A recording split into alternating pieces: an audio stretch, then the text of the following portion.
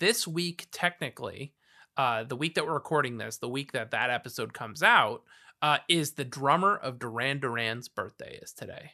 And so that I thought that was very 100% planned that way. Wait. What band? Duran Duran. There you go. Oh, okay. Gotcha. I gotcha. Yeah, I still don't know what that's from. But the world Duran may Duran. never know. Who could know? No. No one can know. It can't be. Yeah. It's an unknowable. Yeah. Oh man. Well, look, I'm riding high, and I know you are too. We had a lot of cool things happening this evening with interviews, with just a lot of stuff coming together. With just, I don't know. It just seems like there's a lot of high numbers of listenership. There's a lot of cool things, and it just gave me pause to think about like my past with music and just creating it. I remember coming into the door into my house the very first time with my very first electric guitar, and I remember it straight out of a movie, man. My stepdad looked at me and just said, "What the hell is that thing? What is that doing in here?" You know, and end up. I mean that it really it's not really the reason why, but you know, I end up going out on my own and doing my own thing. And I just remember once I was free and I got to play my guitar, I got together with my friends, and this is kind of a neat story. So I've got an acoustic guitar, it's a Fender DG10. It's a pretty, it's an entry-level guitar, but it came from one of my best friend's older brothers, and he had a band called In Memory that out here in Ventura County was sort of big. And I played a show with In Memory. There you go. See? I mean, it was like out here. And what was the band that got big? Let Live. I played a show with In Memory and Let Live. Yeah. We would. I was so inspired by Greg, and he was the guitarist in the band. He ended up selling me the guitar. He's like, "Dude, I'll sell you this guitar for $50, and I'm gonna force you to take one of our band's records." And it was, of course, I'd listen to it. So I took it, and there was just so much inspiration behind that, and so we started our own band. His younger brother and I, and then Devin and Eric. It was like our group of 4 people that started this band. And we called ourselves No Memory. And what was cool was we took 2 of their stickers. So In Memory, if you took 2 of their stickers, you could cut them up and make No Memory out of it. I see it, yeah. And so I popped that on the back of my pickup truck, and I was running that around town. And we made one record. And I think, in the spirit of the pod and how we've hidden that very, very first episode deep in the source code of the website. And if you go looking for it now, you can find it. It's a cool little link. But just hiding another Easter egg, we had and what is the name? It's a GeoCities website. We had a GeoCities website for No Memory. Yeah. Yes. And I was able to find it. It looked like it was on its last leg. Yeah, on archive.org. I got it. I got what was left of it. I scraped it. I have it. But what was nice was I actually kept the recordings that we had. And so we made these recordings. I put them into essentially what was like a little playlist. I'm going to hide that URL somewhere. Okay. We made one little, I think it was 6 or 7. It was just a bunch of covers that we did in Devin's house one evening. And I just remember just being on guitar and having a good time. It was really crappy. And we just made something special out of it. We were a fake band. We sang the songs that we wanted to sing, but we sucked. And I remember, just kind of being done with it and putting the instruments away and thinking you know what, guys, this is great. I'm glad that No Memory had its run, but dudes, we are never, ever getting back together. This is Jimmy Eat Pod.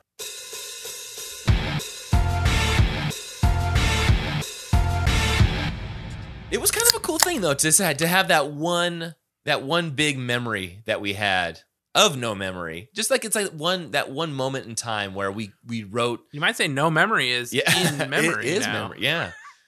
It was just a cool thing, and I just love how music has impacted me, you, and then everyone's introduction to music is so special. I know I'm getting very sentimental here, but it's also partially because I'm about 3 beers in, and also because it's just been such a fun evening, David. So yeah, man, we're having a blast tonight. Hell yeah. Did you see the picture I just sent you? This is the marquee from that night I played at the Whiskey with American Hero, who was the other West Valley band, In Memory, Government Cheese, who I think we played a couple shows with, Nostalgia, who I don't remember, or Nostalgia, Last Off the Bus, Avarice, who was from Westchester, where I grew up, Let Live, who was also from Westchester, and Jason Allen. I feel like he has a different name. Jason Allen. We used to skateboard together. He's in the Fever 333 now, produced by John Feldman, and Travis Barker plays all his drums now. So that's cool. This seems like it would be in a collage of photos on one of your like the B-sides album that you guys put out later on. Yeah, right. Yeah, totally. Yeah, this is our awesome singles album. Yeah, exactly. This was June 3rd, 2003 that we played. That we played that show. And I think we played that show. I played that show in a hoodie. I had a white t-shirt on under a hoodie, and I was so sweaty after it. And for some reason we thought it would be cool. We did like the yearbook thing where everybody that played the show signed the shirt. And I still have it somewhere. Yeah. That's awesome, man. Yeah. So that's my memory of In Memory. You should send your buddy this marquee photo here. I will. I'll send Greg that. Yeah. Yeah. He'd love it. So yeah, We Are Never Ever Getting Back Together by Taylor Swift, by Jimmy Eat World. This song, wait, David, before we get into the song, can we just go ahead? I know I've been teasing everyone. We have some Please. housekeeping to take care of. Absolutely. Finally. And I even have housekeeping written down here. That's just not all the stuff I remembered. Let's do housekeeping, and then we'll talk about We Are Never Ever Getting Back Together. Yes, housekeeping number 1. I was looking at the order of this. We're gonna listen to my sister's voicemail first, and then we're gonna talk about just for a sec what out of the blue what Matt Schlosser had to say about what I've been saying regarding Kyrsa and what he had suggested. So we'll go ahead and read what he had texted us. But first, I did want to play what my sister Kyrsa had said. Okay, very just excited. This afternoon. Yes, we have not heard it. We're doing it live. Here we go. Hey, I am Kyrsa. I am actually Justin's sister. I was given an assignment by Justin to listen to Bleed American by Jimmy Eat World because I am a disgrace to him and have never actually listened to them. He wanted me to let him know my thoughts, though. So to be completely honest, I was actually surprised how much I enjoyed the album. I've obviously heard the middle, and I actually do enjoy that song. So I apologize to all the diehard fans who are going to hate hearing that one. But I did really enjoy the song Bleed American as well as Sweetness. Those are definitely my 2 favorites. And Justin told me to explain why I like these songs, which I'm really bad at doing, other than the fact that I found myself listening to them over and over again and adding them to my playlist. But yeah, that's about it. So thanks to my brother for having pretty cool music taste and forcing me to broaden my horizons. Love you, Justin. Miss you, and I'll see you soon. Yes! Yeah, there you have it. Kyrsa dropped that bomb on the pod. She loves Bleed American, Sweetness. I was interested. Those are solid songs. Oh yeah, they are. Who doesn't like Sweetness? Right. That's what she had to say. And then going back to what Matt had to say, just out of the blue last night, had messaged us and said, let's see, where did he go? Hey, I think the OC Register article about Bleed American that mentions name checking, which is same as name dropping, right? Mixed up the song titles. They probably meant either a praise chorus, since that name checks several song titles, or authority song, which also name checks a few songs, bands. Also, and in quotes, increasingly inconsistent, close quotes, my balls. You have thoroughly proven Jeff Miller is a whack-ass music journalist, which, yeah, I agree. I am ashamed for sharing that last name with this guy, Jeff Miller. But yeah, maybe you're right. OC Register, it's a rag. Let's throw it away. I don't want it anymore. Oh, we went to cyberbully him, and we saw that he was covering the Chargers for the LA Times now, and we figured he'd suffered enough. Yes.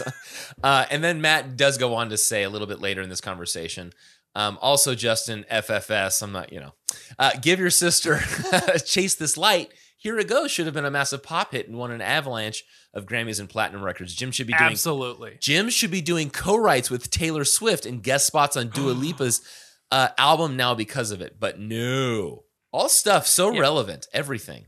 Yeah, I agree. That Chase This Light should have been so huge for them. Yeah. It was the perfect album that the perfect follow-up to Futures and to bring them back into this, to make them more pop, to make them more like, I don't know, it was just so much great pop songwriting on that record.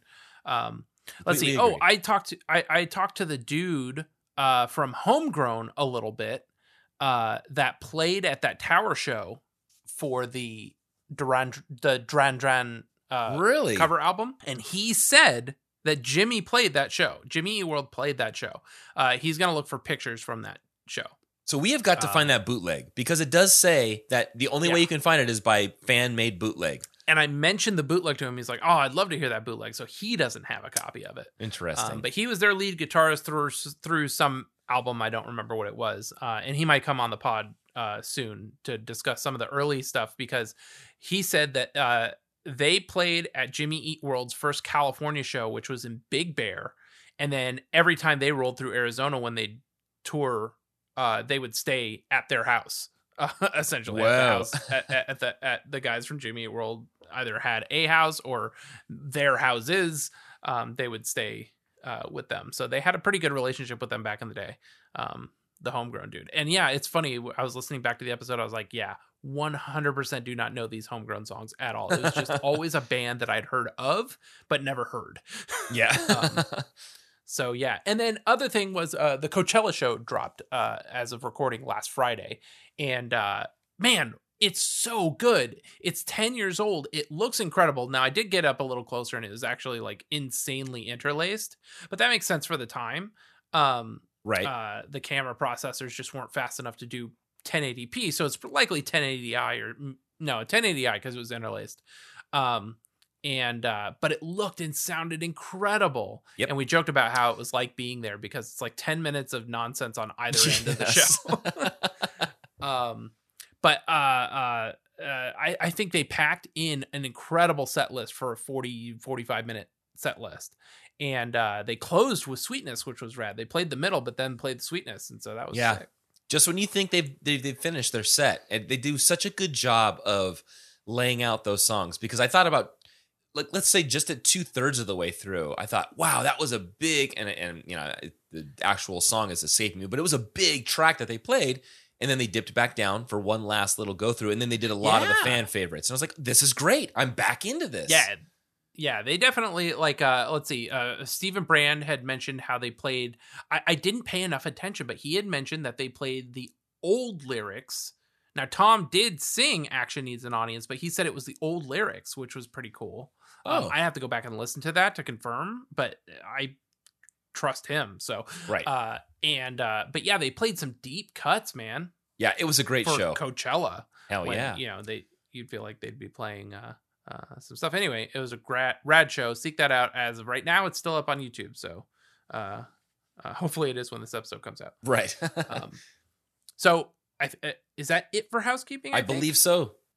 All right, Have at it, man. Thank you to your sister. Thank you to Matt Schlossty on the socials, and to the dude from Homegrown and the band for putting up the show on YouTube. We Are Never Ever Getting Back Together by Taylor Swift by Jimmy Eat World, from the Jimmy Eat World iTunes session from 2013.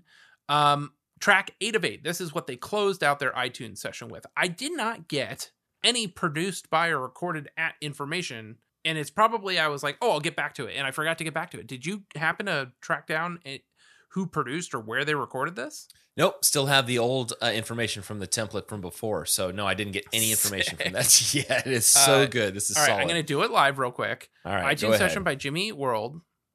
This is taking me directly to iTunes, but it's an exotic location recording. There's no information on Apple Music directly. Discogs didn't have any information. Now, if you want to look, Discogs had nothing. This was the album. No, they had like some vague information about it, but yeah.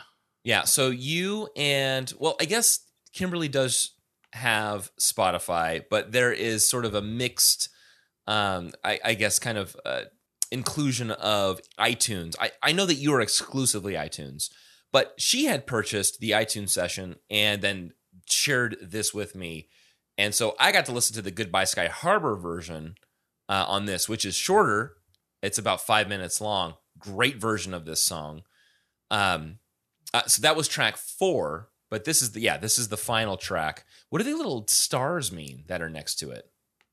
That they're the most popular. They're the ones that get played the most on that release. Okay, well there you go. Yeah, excellent. So this and Taylor Swift's are the most popular.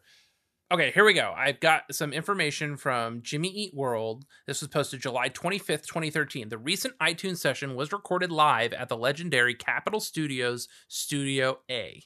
Sick. Okay, Studio A. There we go. And Stuart Dewar says, downloaded it earlier. The cover tune is an absolute blast, says Stuart Dewar. Stuart Dewar? Stuart Dewar. What are you doing here? Stuart.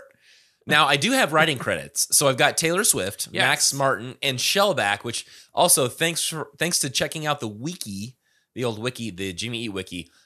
Ye old wiki. Yeah, Jed had explained that Shellback is actually Carl Johann Schuster, which I'm unfamiliar with him as a writer in general. Just doesn't sound familiar. I didn't look at his discography, or at least his history with writing credits. I assume that Taylor has majority writing credits on this, but the Max and then Carl are the other additional people to input on this. Yeah, I think lyrically. I looked. I was like, oh, I think Max Martin was the name that I knew, and I was like, oh, I think he did co-writes with Blink-182, and no, he did more like pop stuff. So yeah, Max Martin and Shellback. Yeah, I didn't recognize any of his work, or their work, or the work. Yeah. That's very PC of you. Can't get fooled again. So yeah, that was what I saw for that. I'm giving this 8-year-old tweet a couple likes here. Okay. And yeah, I went over to what's it called? The BMI ASCAP information. ASCAP controls 33.3% of this, and BMI controls 16.67% of this track. And I don't know why that doesn't equal 100%, because I don't see any other thing. But Taylor Swift Music, care of Songs of Universal Inc., is the publisher on this. So yeah, pretty interesting stuff going into somebody else's ASCAP information that even I don't know. I did want to point out the iTunes session from Jimmy Eat World actually charted. It charted at 156 on some chart, some Billboard chart, but I thought that was interesting. This was released as an exotic location recording on RCA. Jim sings it. It has 3 notable high notes. Wow. One is in falsetto, C sharp 5. Then he's got B flat 4 and G sharp 4. And then a notable low note of F3. They've played it 26 times. If you had to guess how many times Taylor Swift played this, what number would you guess? And this is live, right? Live. Yeah. Out live. Now, when Lindsay wasn't familiar with her music, but I was talking with her about this at dinner tonight, and she was just saying what a stellar performer she is. And I think she's a workhorse as far as performances go. Now, I don't know, man. I'm going to pull a number because I'm trying to think. Jimmy Eat World can play songs from their entire catalog. Let's just say I've heard numbers like 100, maybe 150 times. I'm going to guess Taylor Swift has performed this twice that. So let's say 350. No, but you going higher was an interesting thing that I didn't consider. And yeah, it's 218 times. Okay. It's just massive. Yeah. Considering like seeing Pop's concerts and like Taylor Swift is not on my radar of like concerts to see. Not for any other reason than I don't know. Like I feel like that's like probably the type of concert that sells out really quickly and you need to know to look for it. It's not like one you kind of like, oh, I think Taylor Swift is coming through. Let's kind of go. So right. Yeah, the fact that she played 218 times and that's not even like one of her oldest songs. Yeah. Is pretty incredible. So Jimmy Eat World, the first time they played this was at Club Zoo in Pittsburgh, PA, June 30th, 2013, and they most recently played it December 31st, 2013 at the House of Blues in Chicago. And that's all I have. There were no TuneBat info about this. And we can get into track notes after we look up Ms. Swift's lyrics. Yeah. Now, this is Jim's version of Ms. Swift. Yes, exactly. Lyrics, now, right? you had mentioned 3 notable high notes. I am very happy that one of those high notes is not that falsetto. Eee! Very happy that they didn't do that. Yeah. So that is omitted from this version. Because this is another artist's song, I'm going to do this in larger blocks. But yeah, let's step through these lyrics here. Plus, this song has a lot of, I don't know if it's necessarily spoken lyrics, but it seems like these can be blocked up in larger chunks. So verse 1, we're going to just do 2 halves. Here we go. So I've got verse 1. The first half is, I remember when we broke up the first time, saying, this is it, I've had enough, 'cause like, we hadn't seen each other in a month when you said you needed, and in quotes again, space? What? And so some of these are actually going to be copied from Taylor's. So if it's not Jim's exact lyrics. I was going to say, I don't have he doesn't say lyrics, but I realize it's Taylor's version. Yeah, just because I liked the way that she had that I guess just spaced out and performed. So yeah, when you said you needed space. And I just have here the first time, and it reminds me of like young love, empty threats, resolutions, going back and forth. And apparently he wanted space and got space for a month. That seems way too, I mean, like space, when I think space, I think of like a weekend. Like, give me a couple of days, man. So already we're seeing that this relationship is built on like a rocky base here. But not an unnatural relationship, especially because I don't know what your history is, but I remember that, my first girlfriend had a lot of these situations where you say things, you go through, you're very emotional, you're like a hormonal young man going through a lot of these. So, and the second half, actually, maybe this will kind of fit more into what I'm getting at here. So this is the second half of the verse. Then you come around again and say, baby, I miss you, and I swear I'm going to change. Trust me. Remember how that lasted for a day. I say I hate you. We break up. You call me. I love you. The word that stands out to me the most in this second half here is I'm going to change.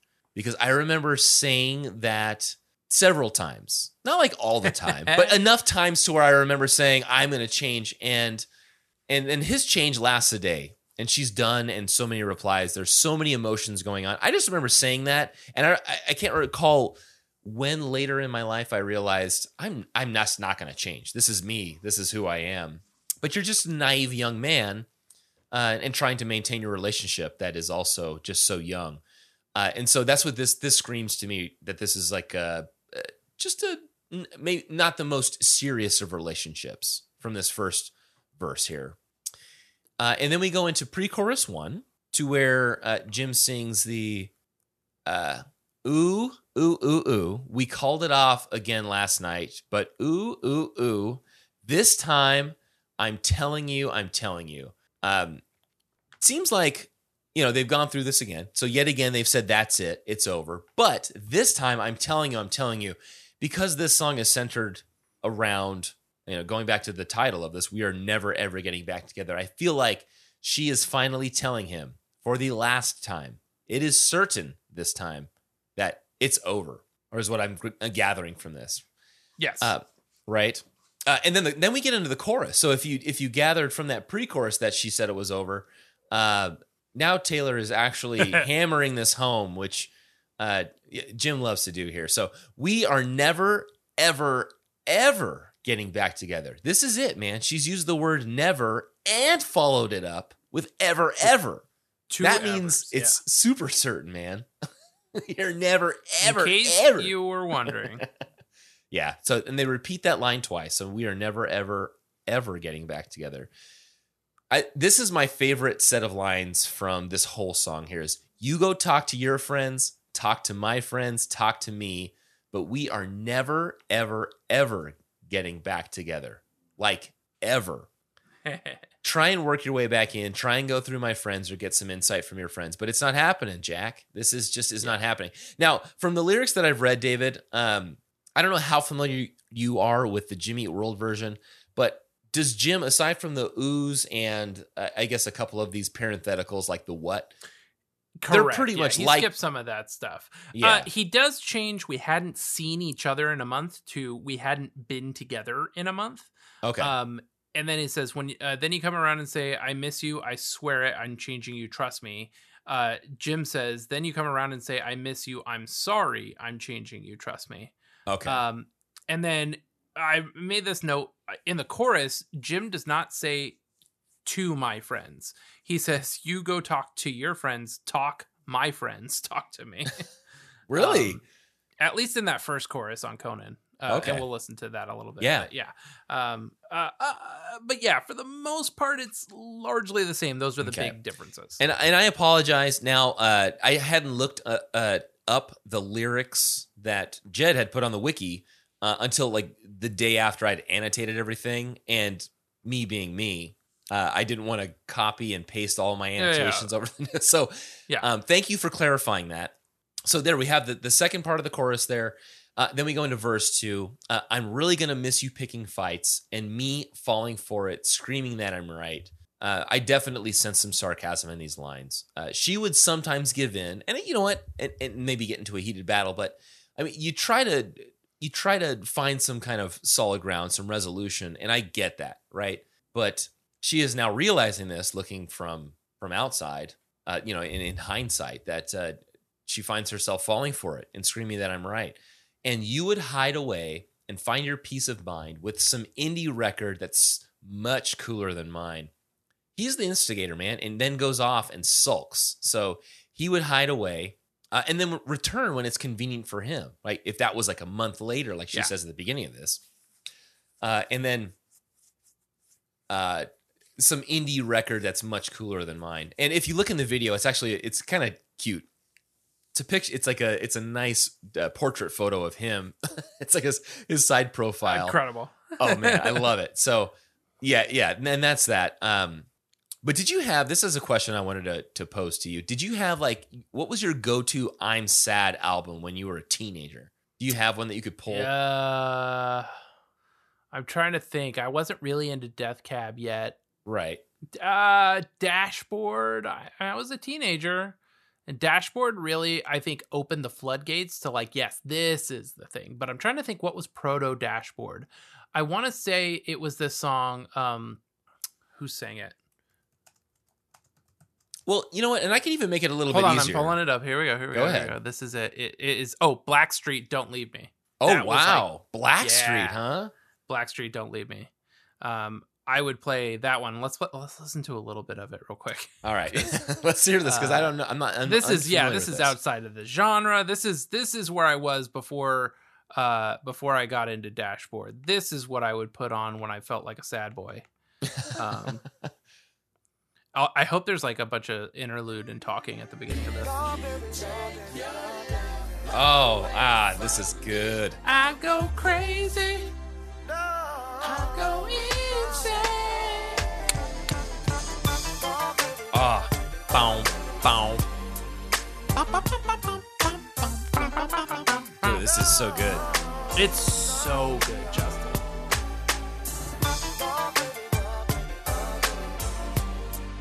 I did not expect to play this on this episode. This is great.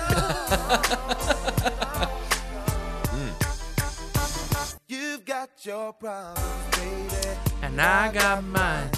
Let's just spend it all. This is. I can see David sitting on his floor with those headphones on. This is me sitting in my bedroom, pretty bummed out after a phone call.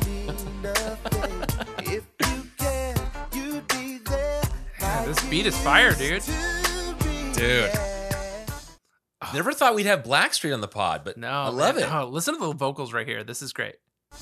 I'm searching for the words to make you realize what I really, really want you to say. Oh,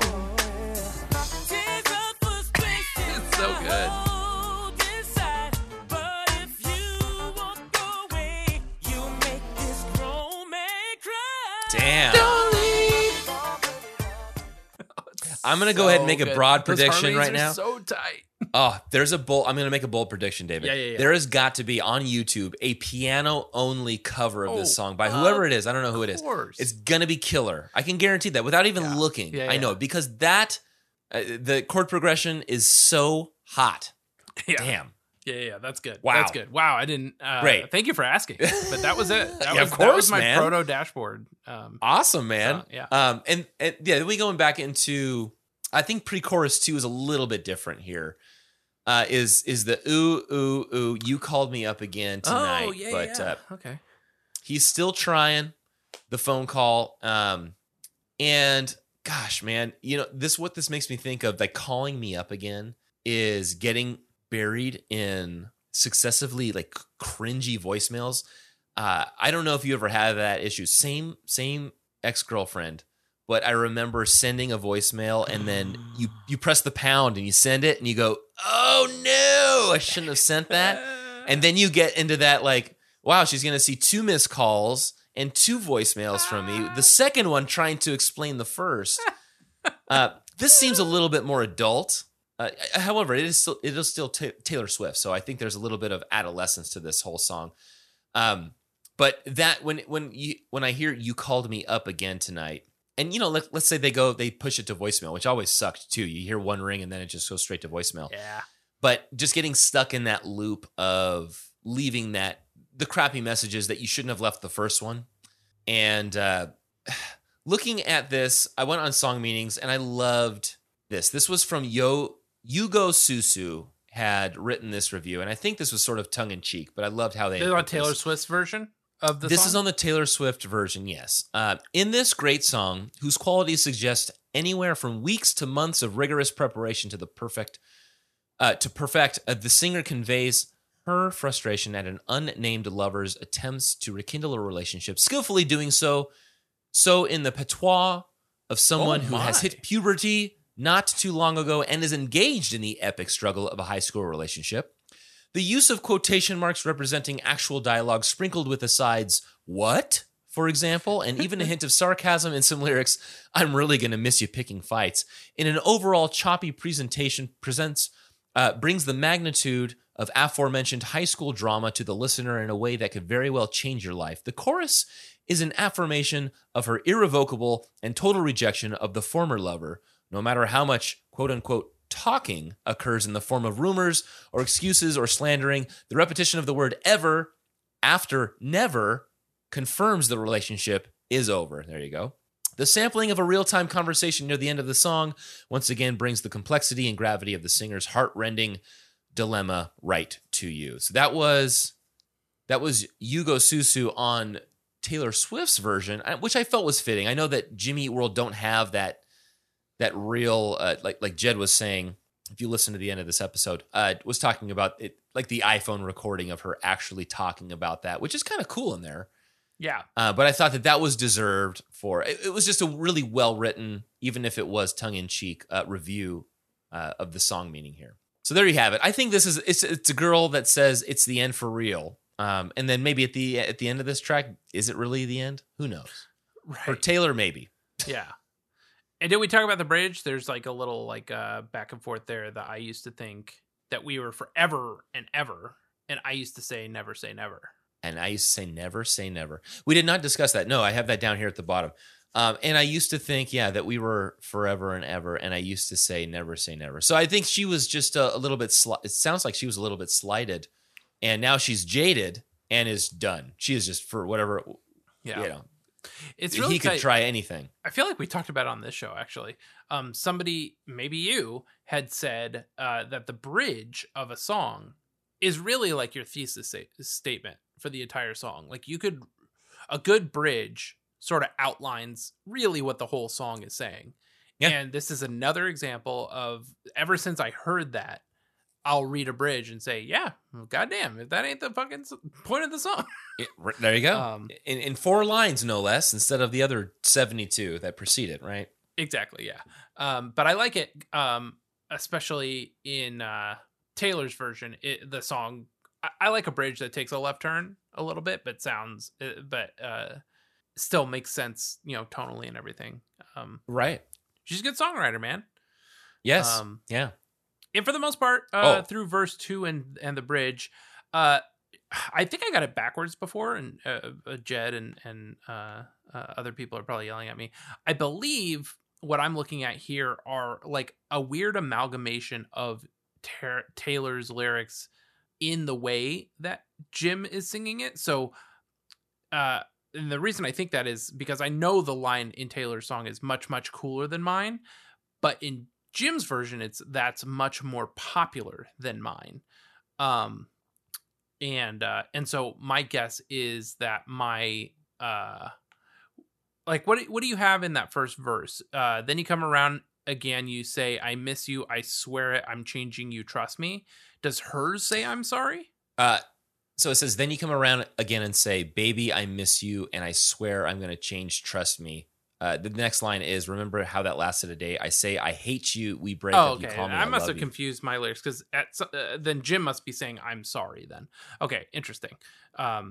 It goes back and forth. But yeah, there's times where Jim says ever, ever, ever 3 times. I don't know if Taylor does or not. But yeah, it's a fun song.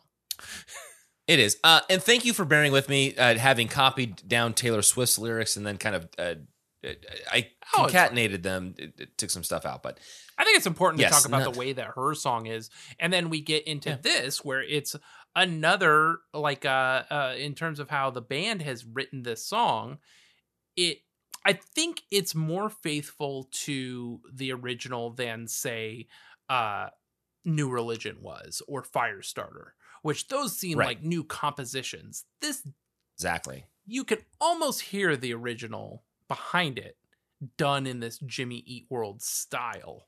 Yep, slightly slower. Yeah. It feels like the same song though, and I think in a way that was the downfall of this cover for me, in terms of, like, I really like it. I think the chorus for Taylor sounds fun and it's cute. I just don't know if there's anything Jim or Tom could have done to make this.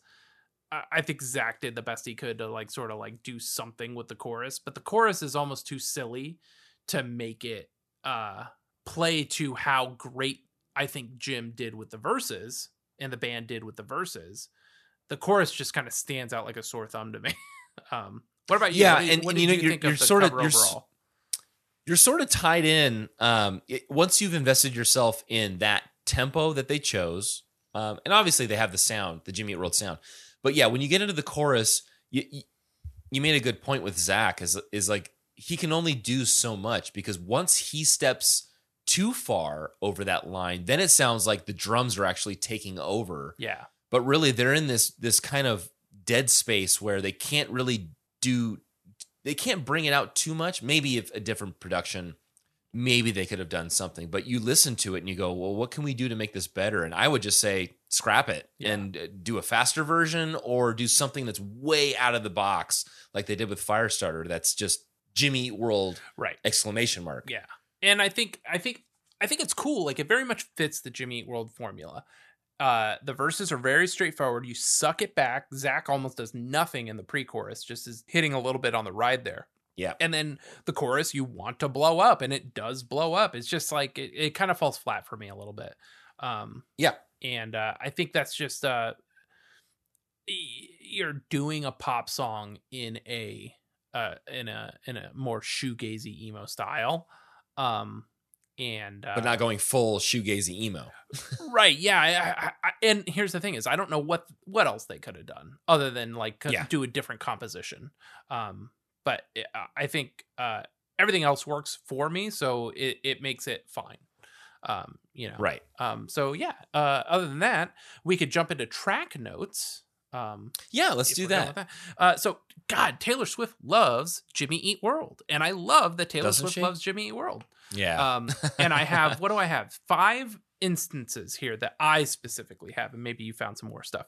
There was a Billboard article that very specifically talks about Jimmy Eat World Claro and more flip out over inclusion on Taylor Swift's new Spotify playlist. Holy shit, this is rad.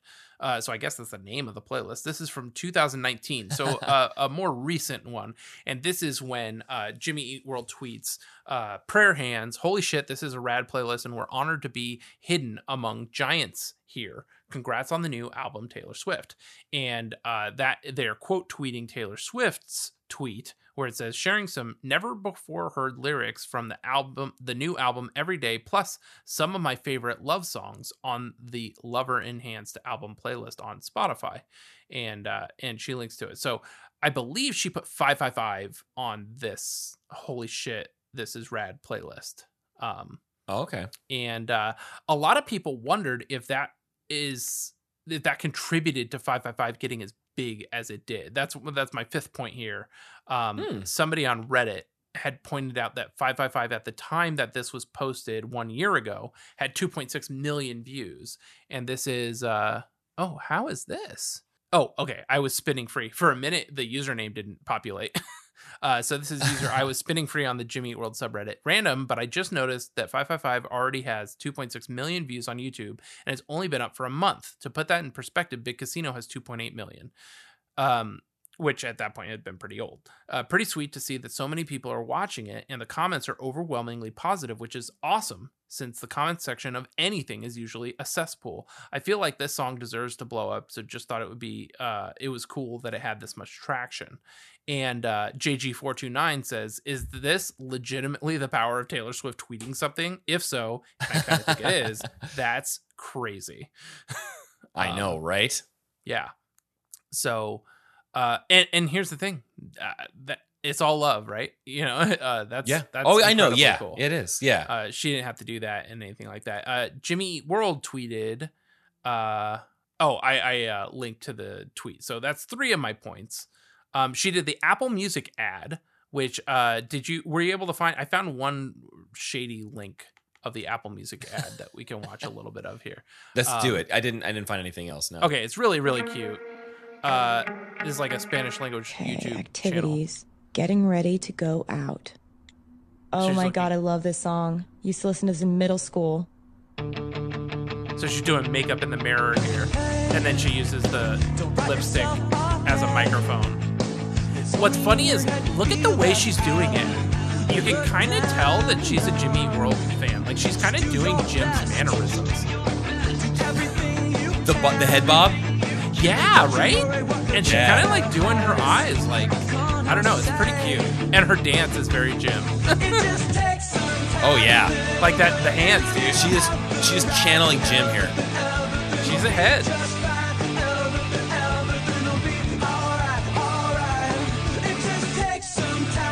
Anyway, she's dancing around in the bathroom, getting ready to go out. Yeah.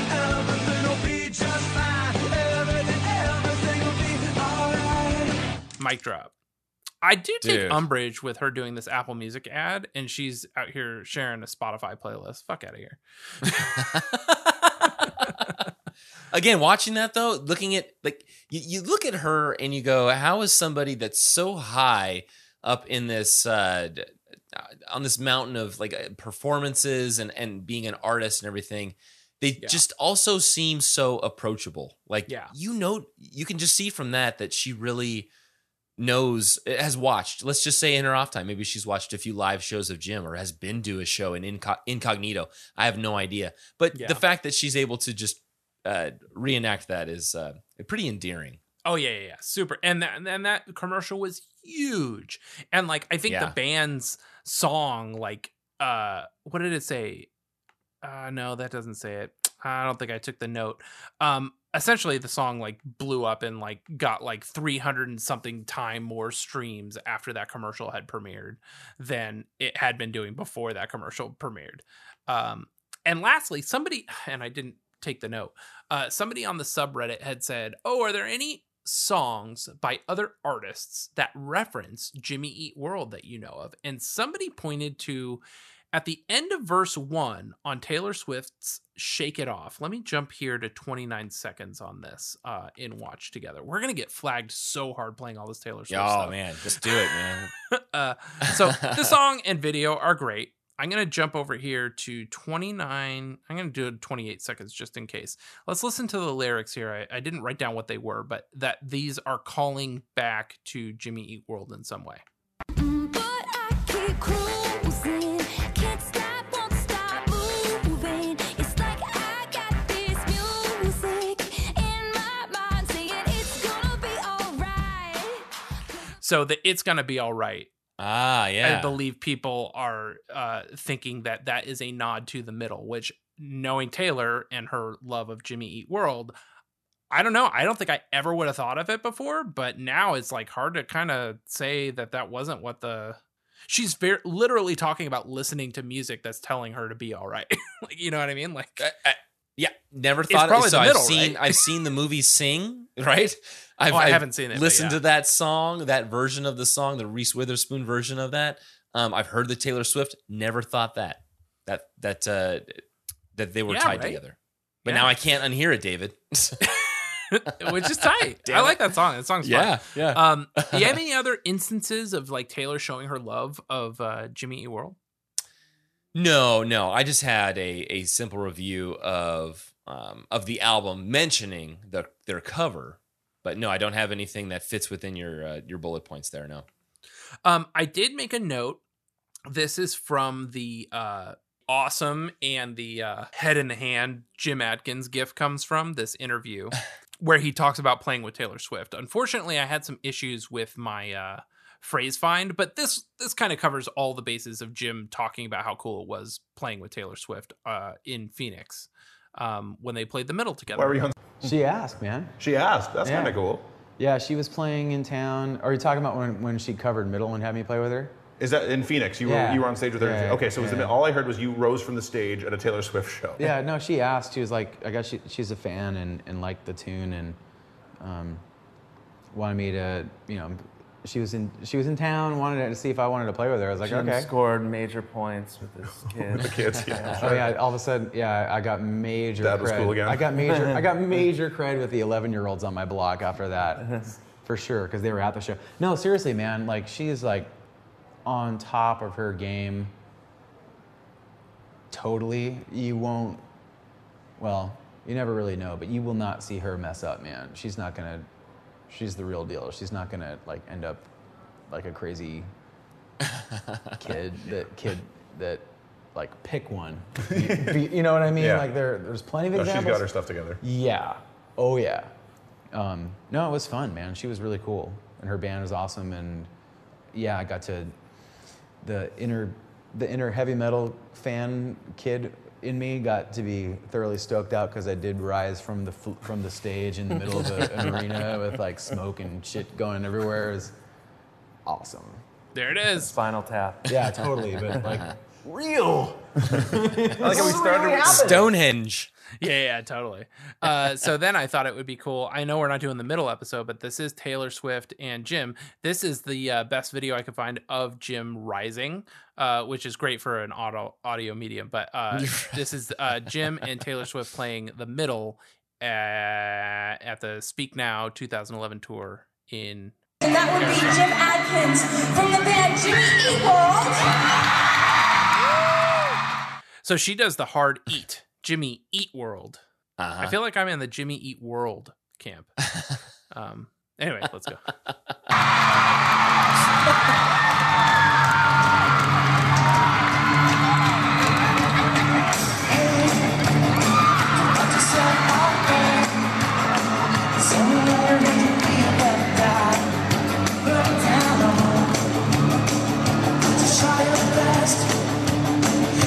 I love that she's playing with it. That's so tight. She's playing her. She's doing her best Tom impression. It just takes some time. Everything will be just fine. Everything will be alright. And now this is cool. She takes the second verse here. I love that the whole band, like, do you think they sat by the tour bus and like learned the song? Or do you think the night before she was like, all right, guys, we're playing in Phoenix. Here's the song. We'll play it live tomorrow night. Like, I imagine that they're consummate professionals and they learned it the night before and were fine with it. like, I guess maybe the band themselves probably played through it at sound check. Like this is probably what they do at sound check. You know what I mean? Like, hey, let's play it through. Let's make sure we're all like, we all are playing it in the same key, right? Like, right. All right, let's listen to Taylor hit the second verse a little bit here.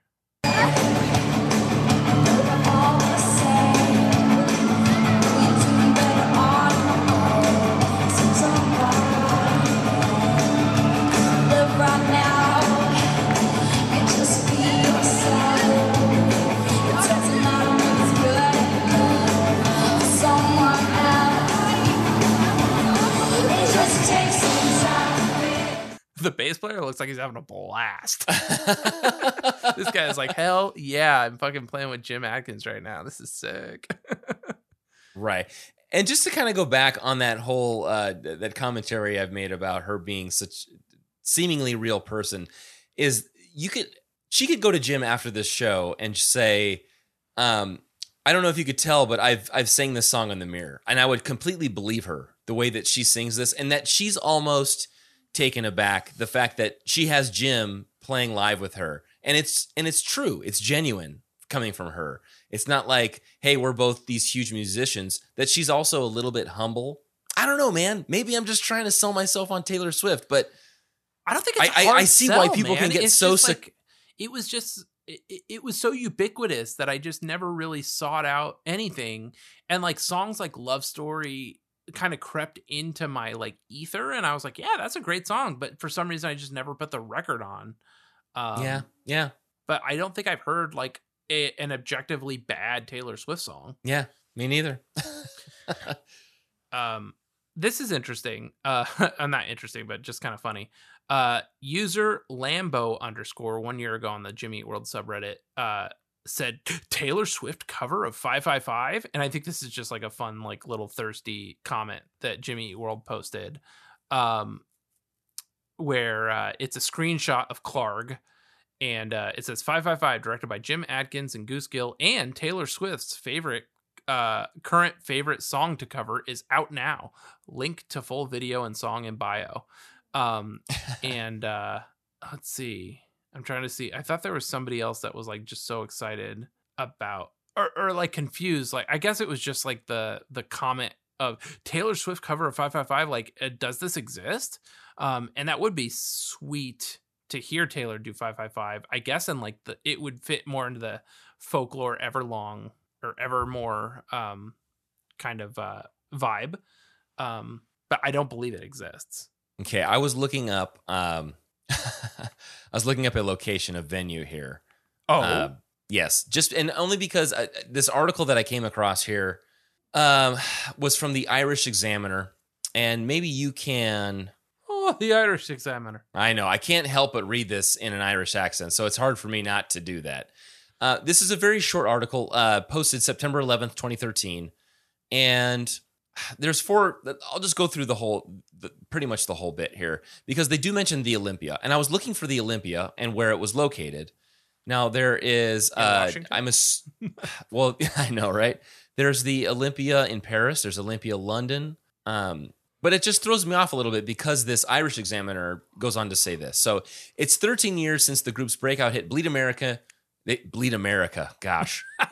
Retitled Jimmy Eat World post 9/11. They never quite scaled those commercial heights again and seem happy to chug along as a largish cult affair capable of filling without much effort medium-scale venues such as the Olympia. So it doesn't really explain that there.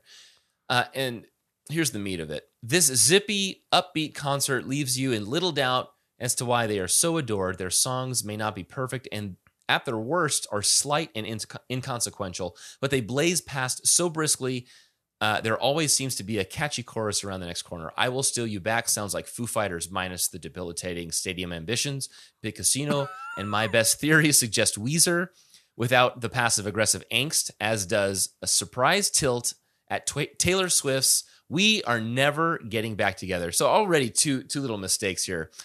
Floppy-haired frontman Jim Adkins knows how to win the crowd. How do I find these articles, man? This is like in some regard, I'm like, okay, I think these are fair assessments of the band, but then they like have all these passive aggressive like turns. I know, and what sucks about these, and in this last paragraph, I thought this was very, this was like something that I learned about Jim in reading this was very kind of like it hit me in my heart, very endearing. Early on, he apologizes in advance for the emotions that may come over him later in the gig when he will inevitably be rendered speechless by his love for the Olympia, his favorite venue in the world, apparently. It's a charming turn, though. Never quite enough to deflect attention from the one-paced nature of their songbook. The classic definition of a great singles band in small doses, Jimmy Eat World are a delightful distraction. Stretched over an evening, though, their charisma, such as it is, begins to wear thin. It's like they can't leave it at a nice comment. Nope. They have to slap them back. Kind of pisses me off, but... so they did mention they didn't even title it right, but they did mention that cover there. So a little bit of points lost for the Irish Examiner. It's not the best in the world, but I did recite what they had to say. So I still don't know where the Olympia is. I'm assuming it's somewhere over in Europe. Yeah, Glasgow. Yeah, but Jim does have an affinity for that place. Uprocks. The website wrote a blurb about 555, which mentions Taylor Swift. I don't know what they were doing. They were ranking songs. This was number 27. Jimmy Eat World have made dozens of pop songs, but all of them could be primarily classified as rock. That's their thing. Even if their biggest put them in the company of Taylor Swift and Nickelback and the cast of Saturday Night Live, none of it cuts against the humble image of the same four guys from Mesa, Arizona, hanging tight for over 25 years. And then they just go on to talk about how great 555 is. But it's interesting that there's this always this like tie between Jimmy Eat World and Taylor Swift. So much so that on Jimmy Eat Wiki, I just randomly typed in Taylor Swift. I was like, oh, I wonder if Jed put anything about Taylor Swift. It's like probably the most fleshed out entry on the entire Jimmy Eat Wiki. It's so good. I read that entry too late today. Oh my God. We barely even talked about it, but we'll talk about it here. She has 4 instances.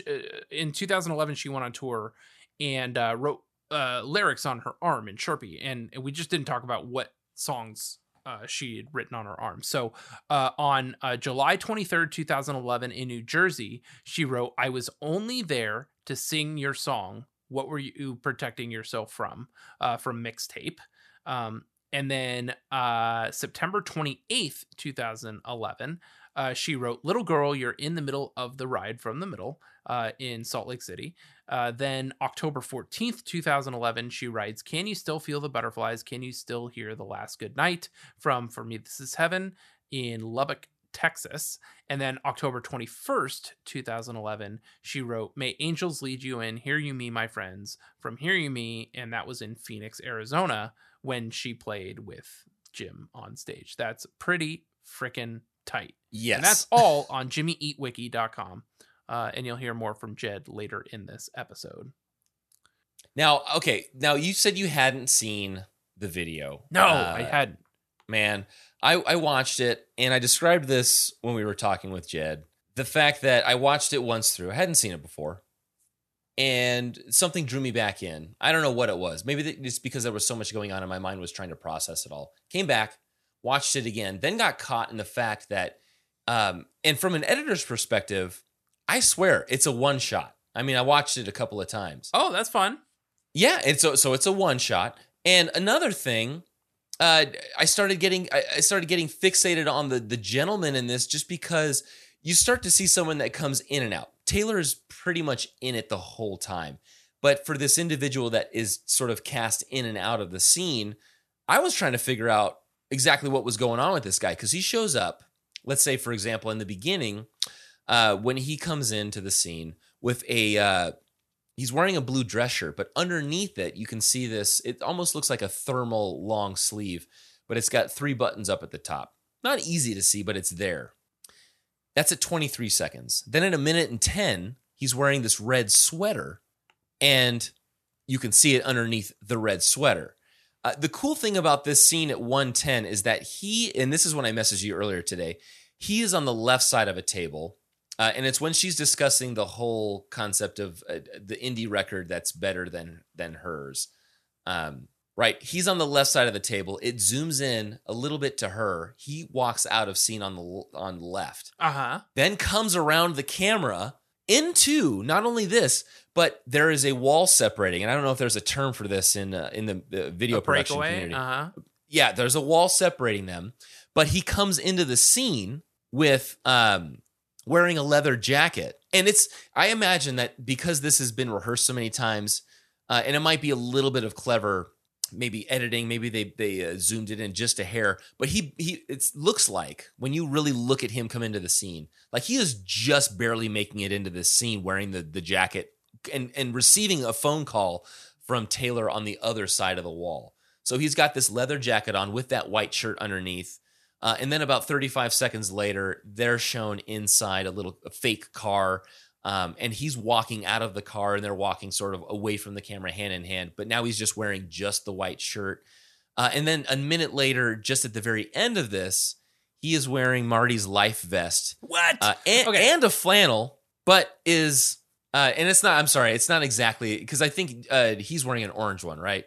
Michael J. Fox is wearing an orange one. Yes. This was a blue one. I just love looking at them and thinking of life vests as opposed to just a regular a vest. Yeah. Right? What, so life preserver? Dork, it's going to drown. Yes, the life preserver. Yeah. He's wearing that with a flannel and then the white shirt underneath that. And I just think about all of the buttoning, the unbuttoning, the zipping that has to go on in this. They might have hidden 3.5 some minutes. Velcro in the stitching. You think so? Yeah, and like the sides. And so they make breakaway garments like that can handle that sort of thing. So here's the thing. While you were describing that to me, I have started up my webcam. Do we put out a David reacts to this video? Because I've never seen it. Sure. So we'll have a little inset of the video itself. Yeah. So let's put this in watch together. Okay. And I've never seen it. For some reason, of all the things I watched, I've got 30 videos in my my YouTube playlist. I did not watch this music video, so I've got it queued up if you're ready. Oh, sweet. Perfect. Let's do it. Here we go.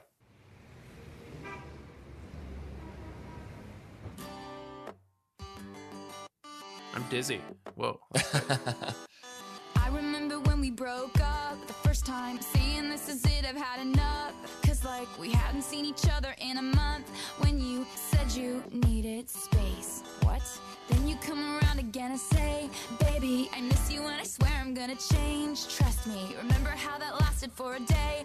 I say I hate you, we break up, you call me, I love you. We called it off again last night. Casting call for Adam Levine lookalike. Yeah, right? Wow, yeah. Totally. Oh my god, they look like what's that band? Bloodhound Gang. Yeah. Looking like furries, man. Okay, she went away to do a costume change, huh?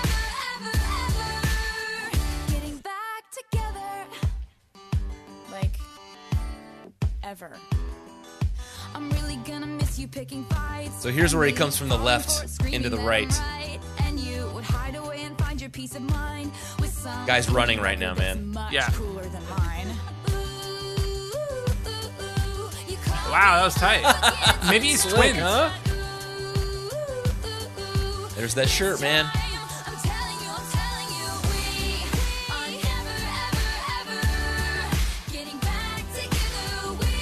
What is the Bloodhound Gang connection here? This is great.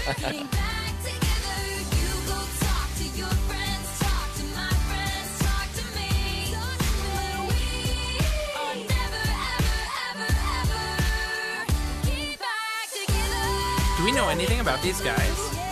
I think it's a real band as far as I know. Okay, that's fun.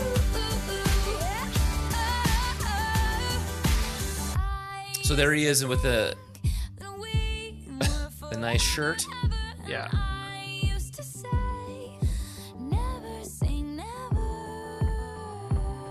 So he calls me up and he's like, I still love you. Oh, here's that voice note. Yep, there it is. This is exhausting, you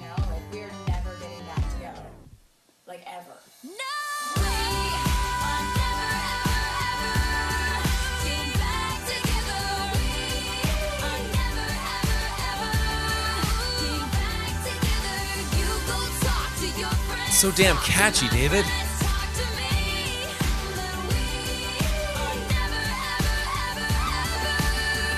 This is so endearing. I know. Gosh darn it.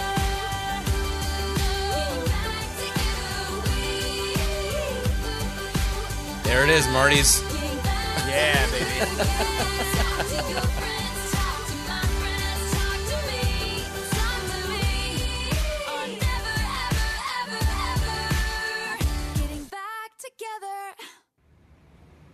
Oh, I'm dizzy. Yeah, right.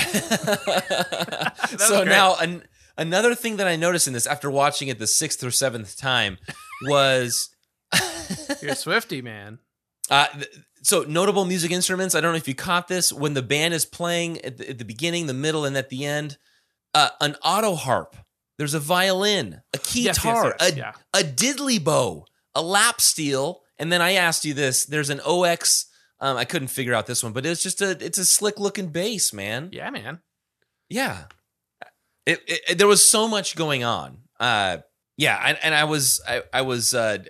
That was great. I'm gonna have to look more drawn into that in. video for sure. I know. I mean, I don't want to toot my own horn, man, but it was there was a lot going on, and I tried to digest everything.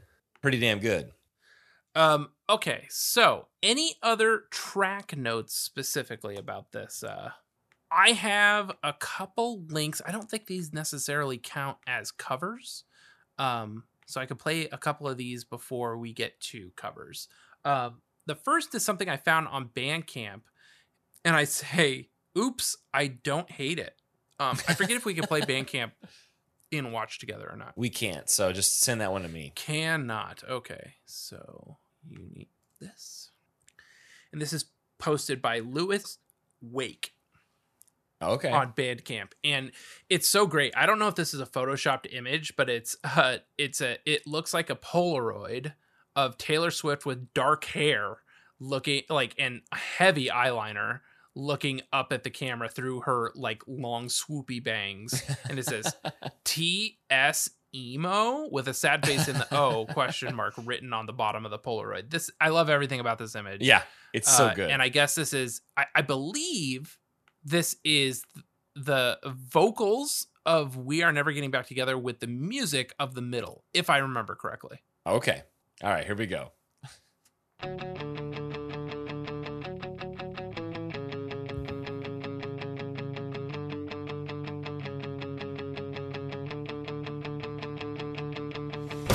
remember when we broke up the first time, saying this is it, I've had enough. 'Cause like we hadn't seen each other in a month. When you said you needed space, what?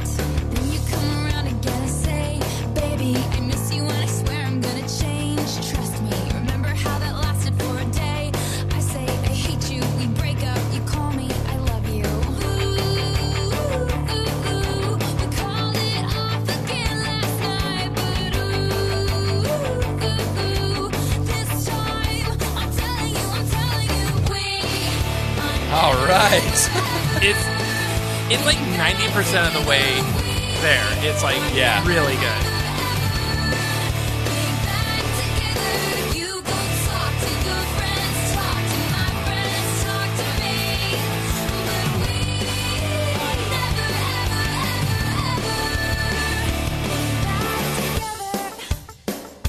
ever, ever, like ever. So well done, man. I think if you hadn't heard her version first, you might be fully invested in this. But I think knowing her vocal line is tied into a different chord progression, it's a little hard to get into it. But it falls out like 10% of the time, but the other 90% is like great. Oh yeah. The chorus delivers. The chorus delivers.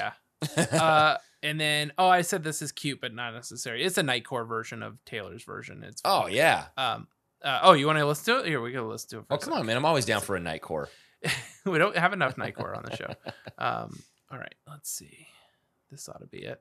Oh, and it's a fan-made music video. I remember when we broke up the first time, saying this is it, I've had enough. 'Cause like we hadn't seen each other in a month. When you said you needed space, what? Then you come around again and say it's kind of cringy because it's like a fan-made video, but like with all the layered tank tops and infinity scarves. It's like insanely early 2000s. Oh yeah. They're gonna go post this on LiveJournal, man.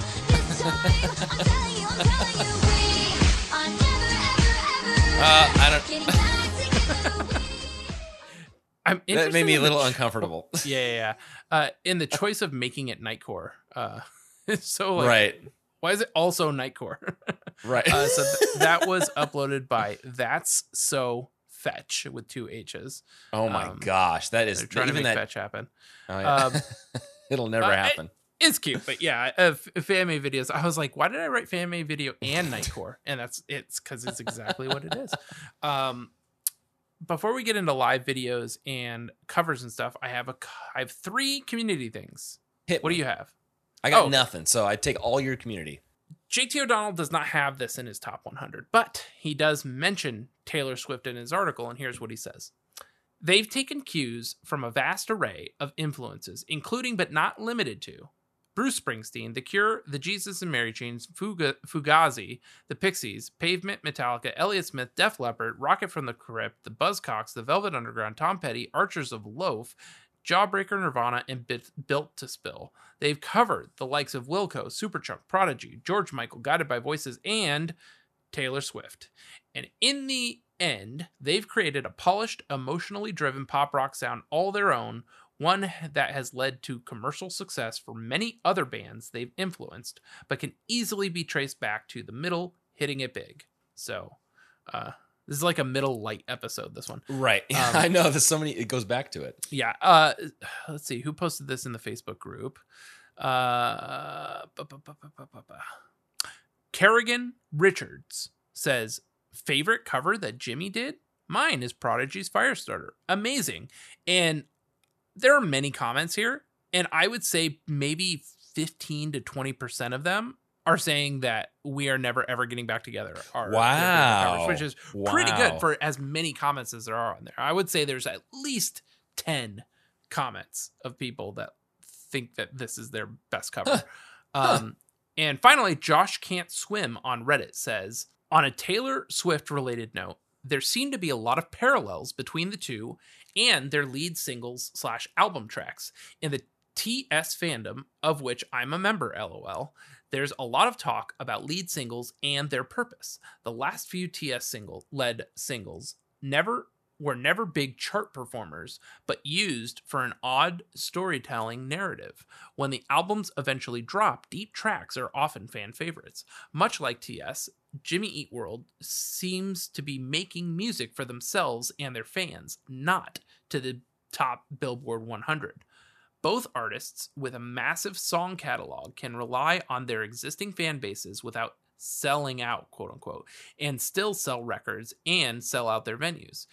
It had more listens than most of the singles in a few days. I think that speaks a lot about how well that track might have done as a single. With every big... I wonder what this was about. I didn't link to the Reddit post, but I'm assuming they're talking about maybe 555 if this was a year ago. With every big artist, you may never get the full scoop on why certain songs were singles over the others. Taylor Swift and Jimmy Eat World can say Get Right or Me were about telling a story, but we'll never know if they legitimately thought it top Billboard. And then I guess Sainted Ward 1 year ago comments, I was pretty on the fence about Taylor Swift until I took my wife to see her. It was a fantastic pop concert. They're not a perfect fit, but there's a definite parallel between them. So much so that I could imagine Jimmy Eat World supporting her and nobody complaining. I think that, dude, if Jimmy Eat World opened for Taylor Swift, I would be 100% going to a Taylor Swift concert. Oh yeah, with no regrets. No regrets, man. And it'd be so sick. Imagine seeing like Jimmy Eat World play the Staples Center or something crazy like that. Oh man, that'd be tight. So that is all I have for community. Did you have anything great from community or? No. Jed, our interview on this episode counts as community. Yes. Okay, so I've got a few live videos to talk about. The first is their first time playing it live, which is June 30th at Club Zoo. So it's just cool hearing them break it out and no one really knowing that this is going to happen in Pittsburgh.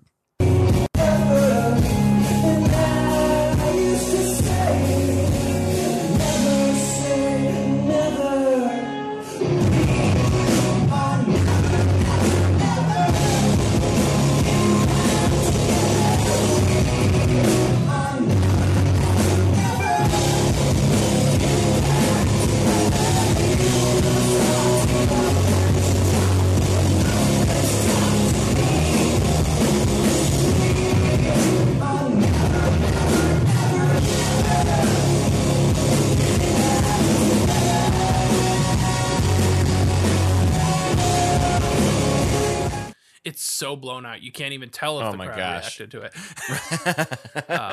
But still fun. But now I get what you're saying with Jim's lyrics. So he goes, you go talk to your friends, comma, talk. Maybe even exclamation mark, talk.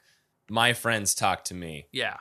I like that little variation. Me too. Yeah. I like the little pause. So next is Caitlin Hughes. Got to see the band perform from the side stage right next to Tom. And here's a little bit of them playing.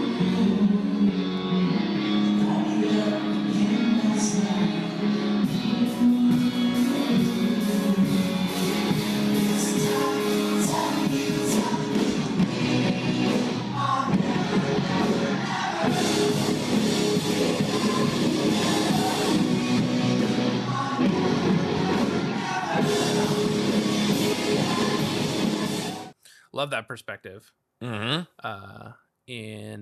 So yeah, that was Caitlin Hughes posted that one. And finally, this Pro Shot live performance when they performed on Conan. Which is great. So good. So let's listen to a little of that. Interweb music exclusive. They got such like an IB Damage sound going with the guitars here, man. Absolutely, yeah. I remember when we broke up, saying this is it. Yeah, I had enough. This is the Damage album cycle, right? It came out around Damage, but I looked and it sounds a lot like oh man, on why am I blanking? It's because I'm hearing this. It sounds like Sure and Certain. That's what it was. Oh yeah, totally, yeah.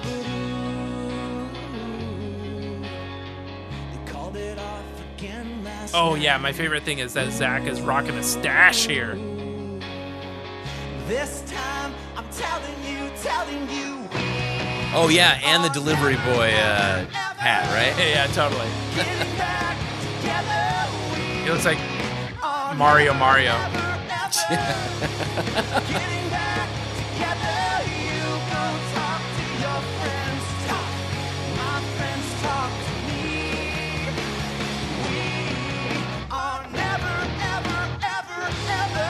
I miss short-haired Rick, man. Maybe he just felt like he looked too much like a dad, and he's not. Yeah. Rein it back in, buddy. Right. I checked it out. So I listened to that and heard Sure and Certain in there because I thought it was going to be straight from Damage, but there's actually a little bit of sound that they get. And so I started looking into it, and I did read an article from Music Radar that Jim had talked about his equipment that he was using. But he talks later in this response, he says, amps-wise, it was a lot of AC30s. There's a Marshall head that I've had for a long time that I know what it does. But if you look in the back of this, it's the Vox AC30s. Yeah. That's got to be that sound that he's getting from those. Yeah, I see. Yeah. See, yeah. We got to do our Equipment Eat World, Jimmy Eat Equipment episodes. Because you understand more of that stuff than I do. I'm just like, does it turn on? Yeah. How loud does it go? Not too loud. Have you heard of this band Wild Pink before? No, I don't think so. I want you to play a little bit of this. So we got a couple professional covers of this before we get into community covers. But this band I discovered a few years ago from Chorus FM. Jason Tate was talking about them a lot. And they had this album, Yoke in the Fur. They've had a couple releases since then. But this is like, the album art is perfect. It's very much on my beach vibes playlist. Oh, yeah. So I think you'll dig a little bit of this, and then we can hear Wild Pink covered We Are Never Ever Getting Back Together. Okay, so here let's we listen go. to a little of this, and then I'll...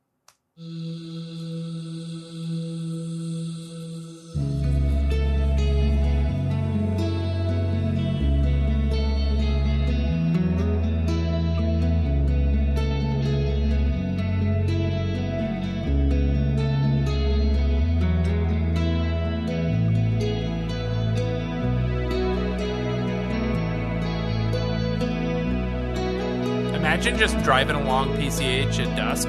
Oh, This yeah. is the vibe, man. Or through the canyon. Yeah. It was still dark.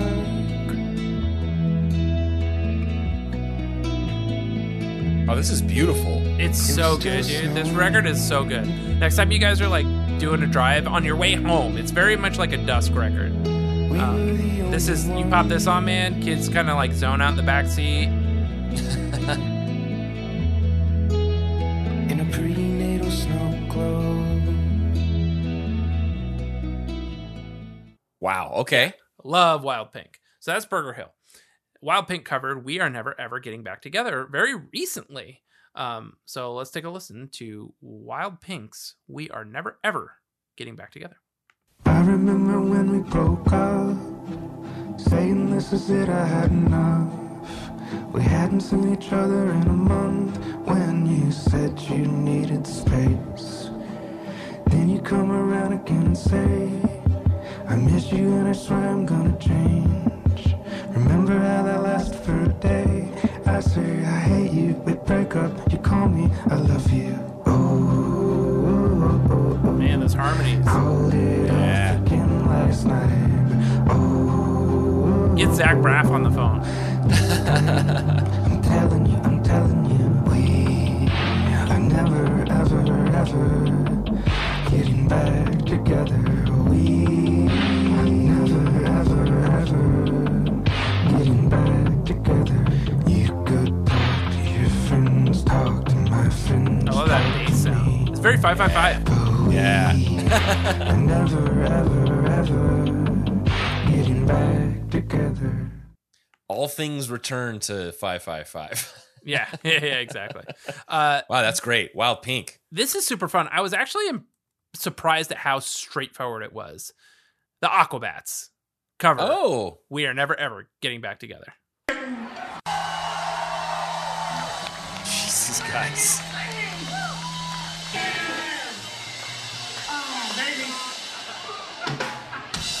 Let's do this. I remember when we broke up the first time we had enough. That's right, never seen each other in a month. When you said you needed space. What? Then you come around again and say, baby, I miss you and I know I'm gonna change. Trust me, never gonna love you for a day. I love you.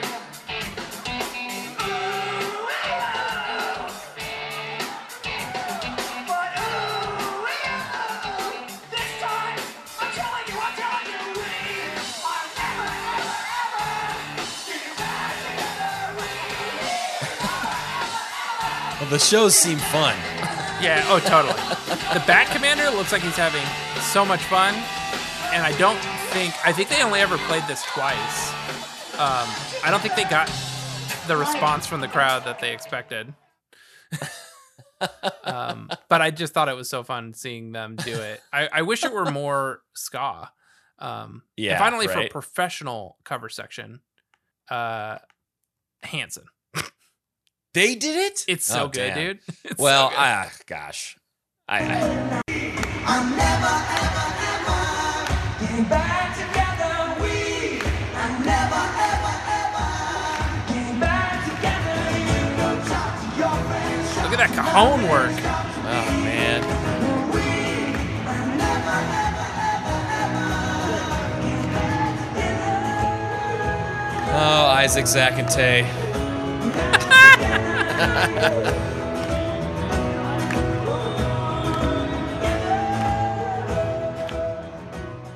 So good. What year was that from? Did you catch that? Let's take a look. This was uploaded by Chris Emmanuel, and it was uploaded. Oh, I clicked the wrong thing. 2015, May of 2015. This says live in St. Louis. No information if that was from 2015, but yeah. Wow, man. Pretty tight. I was stoked to see love them. those guys, man. They have such sweet harmonies. Yeah, man. So I got a couple Coosty Boys. I got a couple drum covers. I've got something marked as other, and then a big long list of Taylor Swift version covers. So I guess it just depends on what you want to hear. I've got two that I have curated. Sick. Hit me with them. So one of them is probably the first one, one of the earlier ones you came across, which was Acoustic Gamer. Yes. I really liked his version. And then I could not pass We've up. had him on before, right? Yes, we have definitely come across acoustic. Oh, that's gamer right. I stuff. found the link here. What was it for? It was for mixtape. Oh, okay. Yeah. And the other one that I really liked, that was enough for me to put down here, was Alex Melton's, which was an oldie for him, man. Alex Melton. Did I find him on here? I don't think you did, man. Oh my His gosh. is good. So those are the two that I picked out of the list that I I'm so glad you found that. I didn't see Alex Melton on there at all. Hell yeah. Okay, sick. So let's I don't know, hit me with whichever one you think. Here we go. I'm going to do Acoustic Gamer first. Yeah. All right, here we go. This is Acoustic Gamer. We'll listen to a bit of this. My notes are really like his growl.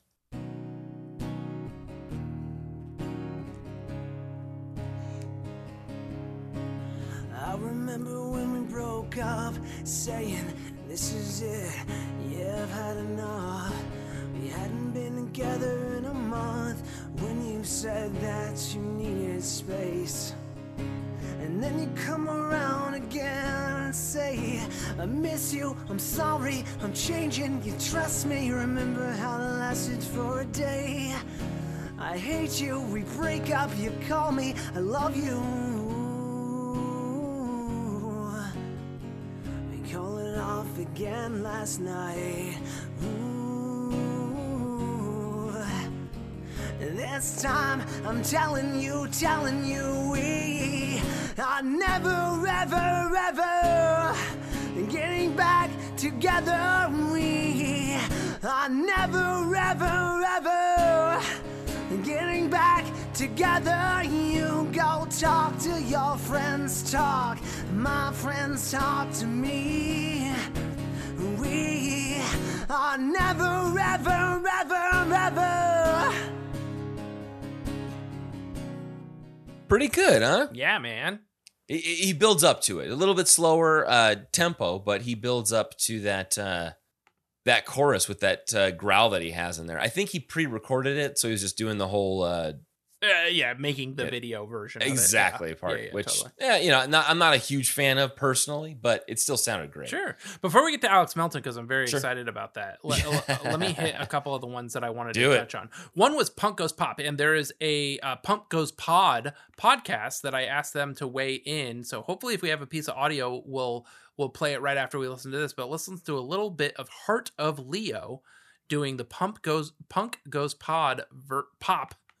Oh boy, version. That's the 3 beers talking. Of We Are Never Ever Getting Back Together. Let's listen to a little bit of this.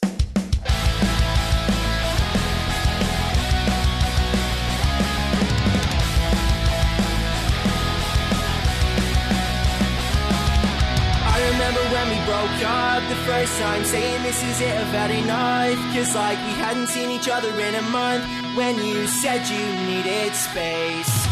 Then you come around again and say, I love it. Baby, I miss you, that's where I'm gonna change. Trust me, remember how that lasted for a day. I say I hate you, we break up, you call me, I love you. Whoa, yes. You called it off again last night, why? Gang vocals close, that's great. I'm telling you, we are never, ever, ever getting back together. We are never, ever, ever getting back together. You go talk to your friends, talk to my friends, talk to me. But we are never, ever, ever getting back together. Oh, it's great. That was wow. Oh, man. I don't think That I gets listened to me that amped. much of it. I was just so excited to put it in here and reach out to the Punk Goes Pod folks. So we'll plug them in here if they have any thoughts about it. David, Justin, Emma and Sam here calling in from Melbourne, Australia. We're super duper looking forward to talking to you guys in real time sometime soon. Until then, thank you for giving us some cameo space on your pod. We won't promote ourselves too much. We will charge a fee, though. We will get on Cameo. So, we are never ever getting back together, as recorded by my girl Taylor Swift, as covered by Jimmy Eat World, hence its appearance on Jimmy Eat Pod. Yep. And makes sense. Also as covered by UK band Heart of Leo. I have to clarify, so the Heart of Leo cover isn't an official Punk Goes track. I imagine they just added that to the title to boost the SEO or whatever, but look, any excuse for us to get on a mic and talk. Yeah. We have these microphones for a reason, and let's talk. So we'll give you a lightning round. Goes without saying, the Taylor Swift one is a bop. Red is a bop. The end. Unless you have any extra thoughts before we keep going. I mean, I hated it when I first heard it, but now as a, more functioning, mentally stable adult, I'm like, I'm allowed to like this. Exactly. Poptimism at its finest. Yes. Heart of Leo. Let's do that first. I want to finish with Jimmy Eat World.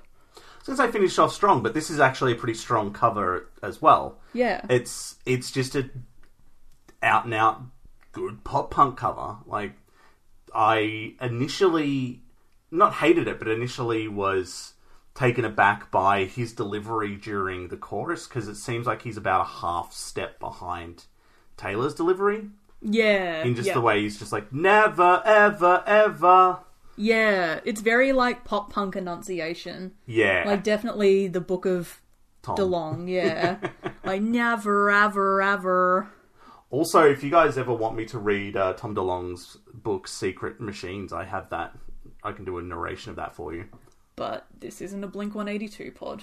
It's not a Tom DeLonge pod either. This is true. But yeah, I really enjoyed the Heart of Leo cover. It definitely could have been an official Punk Goes track, and I wouldn't have been any wiser to it. Considering we've only liked one of the Taylor Swift covers that we've covered out of 3 on the podcast, this would have been up there. We would have enjoyed it. Taylor deserves this level of quality, I think. I think the enunciation kills me a bit, like in a good way. Like it's just sort of like, nah, that's cute. But I really enjoyed this. It's one of those ones like you can enunciate like that and it's always going to tug at my nostalgia strings. Yeah, sure. What was I going to say? And also gang vocals. And plenty of what-ohs. It's like gang vocals light, because I feel like it's like a gang of 3. True. Yeah. So just like small gathering vocals. Yeah. Just chill night with your friends vocals. Yep. But I give that one a hell yeah. That does get a hell yeah from me. Cool. All right. Jimmy Eat World. This is like the Taylor Swift version was like the triumphant, we're never getting back together because you're an asshole. Sorry, I don't know if I'm allowed to swear on your podcast or They not. can bleep it if need be. We're Australian, it's part of our language. We learn swear words before we learn, general words. Pretty much. But Taylor Swift is like, you're the asshole and I'm leaving you and we're never getting back together. I'm triumphant in this. And this one is like the wallowing in the fact that they're never getting back together. Yeah. I really, I hadn't heard this before, so thank you for bringing this to my attention. I am a bad Jimmy Eat World fan, but that's okay.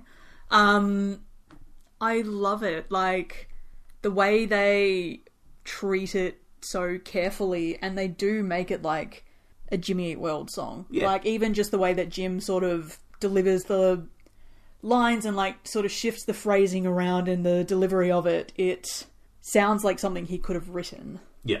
Like, the lyrics are a little bit off, well, not off, but different to what his standard fare is, but just the way that he delivers it, and there's sort of pauses and really interesting turns of phrase that he makes out of the original, and it's just, this is the product of someone who has thought a lot about the song, and they're not just doing how funny would it be? And I'd expect nothing less, because my understanding is, I think Taylor was/is a pretty, well, not huge, but I can't speak for her, but a Jimmy Eat World fan. Okay. I think she has made a couple of playlists on Spotify that have had Jimmy Eat World on them. There's the Apple commercial that she did where she is on a treadmill, sort of jamming out to The Middle by Jimmy Eat World. And obviously that's a company choice, but it makes me happy to see these two entities. It's a good marriage. Yeah. Playing along with each other and vibing off each other's work. And this version definitely feels like he wrote it while crying himself in the shower after a breakup. Crying himself in the shower. Yeah, crying himself in the shower. We don't have enough time for me to explain what that means. You know what? Let's leave it there. Cool. Hell yeah or yeah nah for Jimmy Eat World. Hell yeah, definitely. Hell yeah. All right. Thank you for having us on, and we look forward to speaking with you again in the future. Over and out. And let's see, there was a couple punk covers, metal thing. It's all fun. Oh, this was great. I just I just want you to see it. This is Radioactive Chicken Heads. Did you see them at all? Yeah. No. Oh, sounds amazing. I called it Aquabats Core, and you'll see why.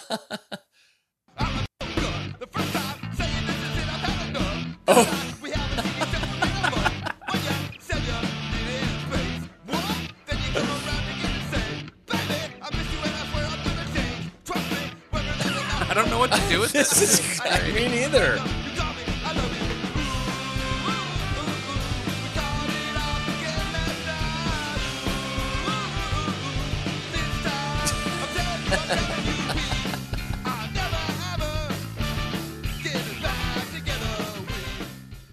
I love the bass tone on that. It sounds great. Yeah, for those that aren't familiar or don't see what we're seeing, they are actually radioactive chicken heads. They look like paper mache.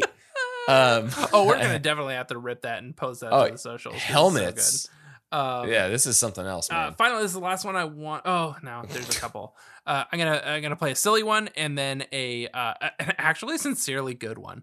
Awesome. So this first one is silly. It's a I don't know where they are in Indonesia. I think the band is called Shark in Your Mouth! ! And they are a screamo band, and they're playing a festival in the middle of the day, and I love everything about it.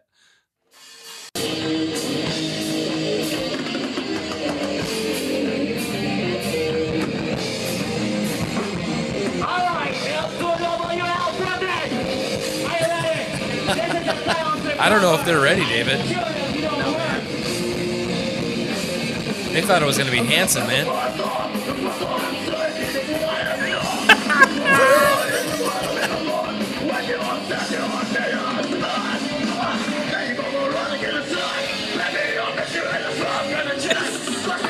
I'm just so glad I found this.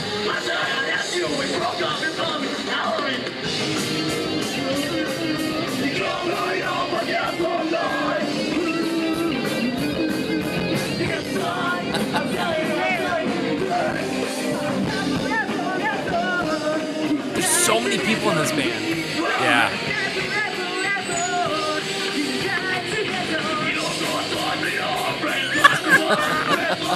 Hey, there's someone in the audience having fun, man. Yeah, man, that dude got it. Oh, man. Shark in your mouth. So good. And then before we get to Alex Melton, I want to play you John McCarthy. I said, dude rocks it. I love the level of, I guess, just a quality that we hold Alex Melton up to. You have no idea what he sounds like, but we're just saving him for the end just because we know how well Alex. Yeah, Alex, come on the pod. So John McCarthy, I just look at the thumbnail, and I'm like, yes, this dude's gonna kill it. All right, let's see this. Yeah. Yeah.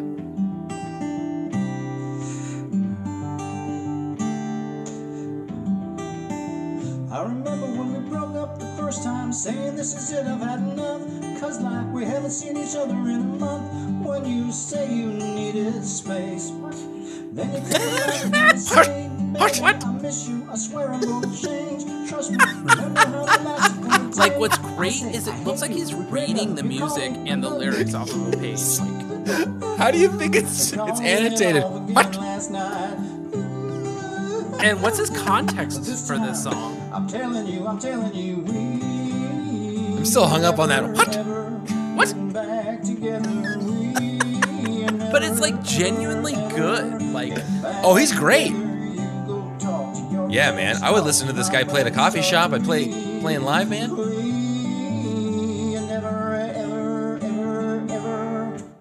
Getting back together. Damn, John McCarthy. Fucking John McCarthy.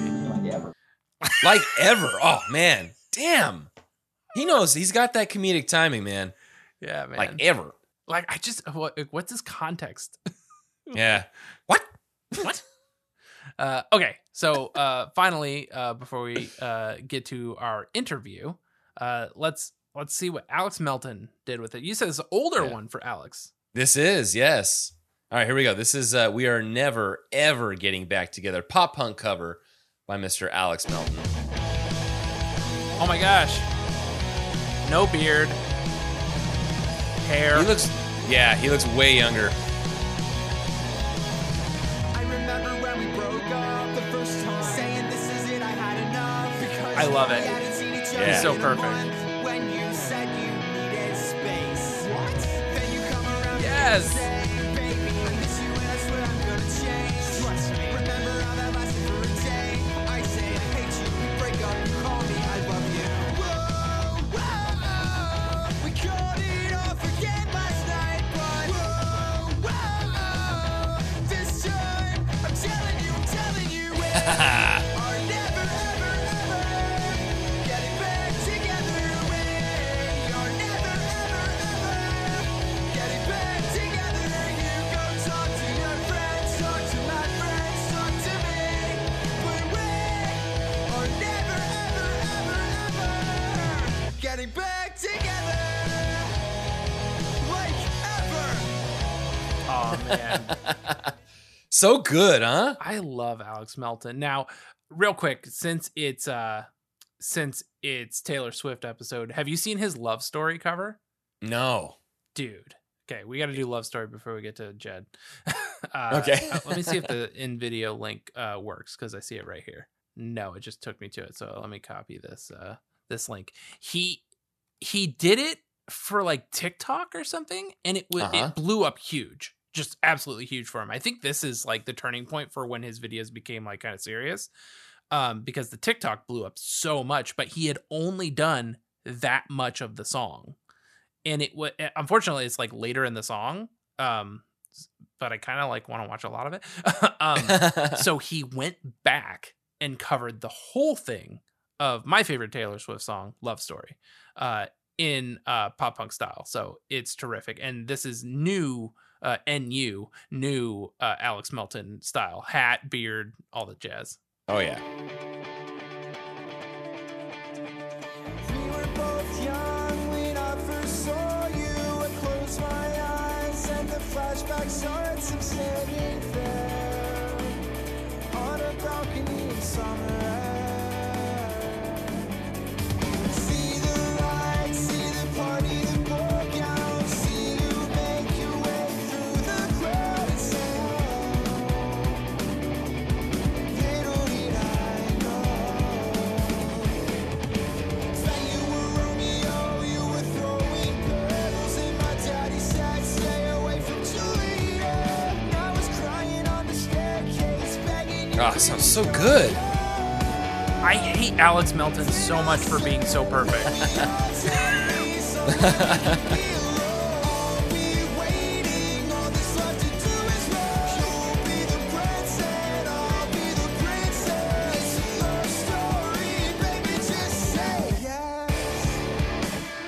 Ah, so good. Jeez.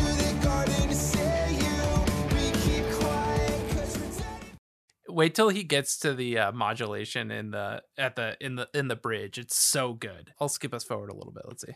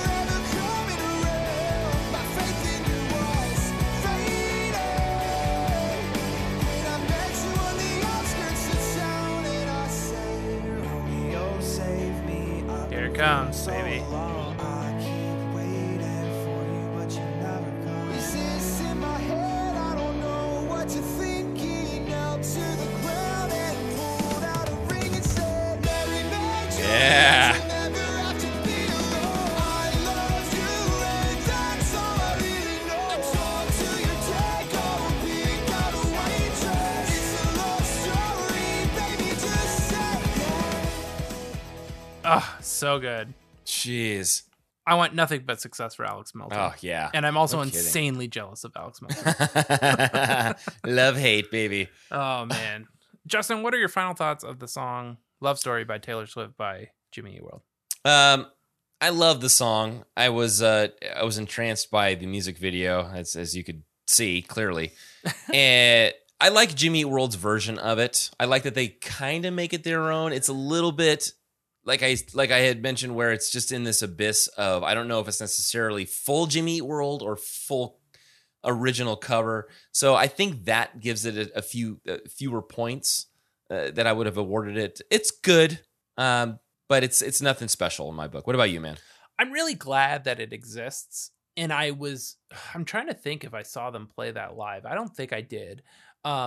But like, I would have been stoked to have seen it live, and I'm not mad that they don't play it anymore. You know what I mean? And I think I like the original more, which is fine. And I think I had so much fun tonight that I think I'm more interested in putting on a Taylor Swift album from front to back and spinning it. Yeah. In her as I'm an with you. artist, for sure. So yeah, that's kind of my takeaways from it. Man, what a night. Had a terrific night. Everybody stick around for Linux, who's going to come and school us on all things that we got wrong already. Hell yeah. But if we don't see you then continue to be excellent to each other. And party on, dudes!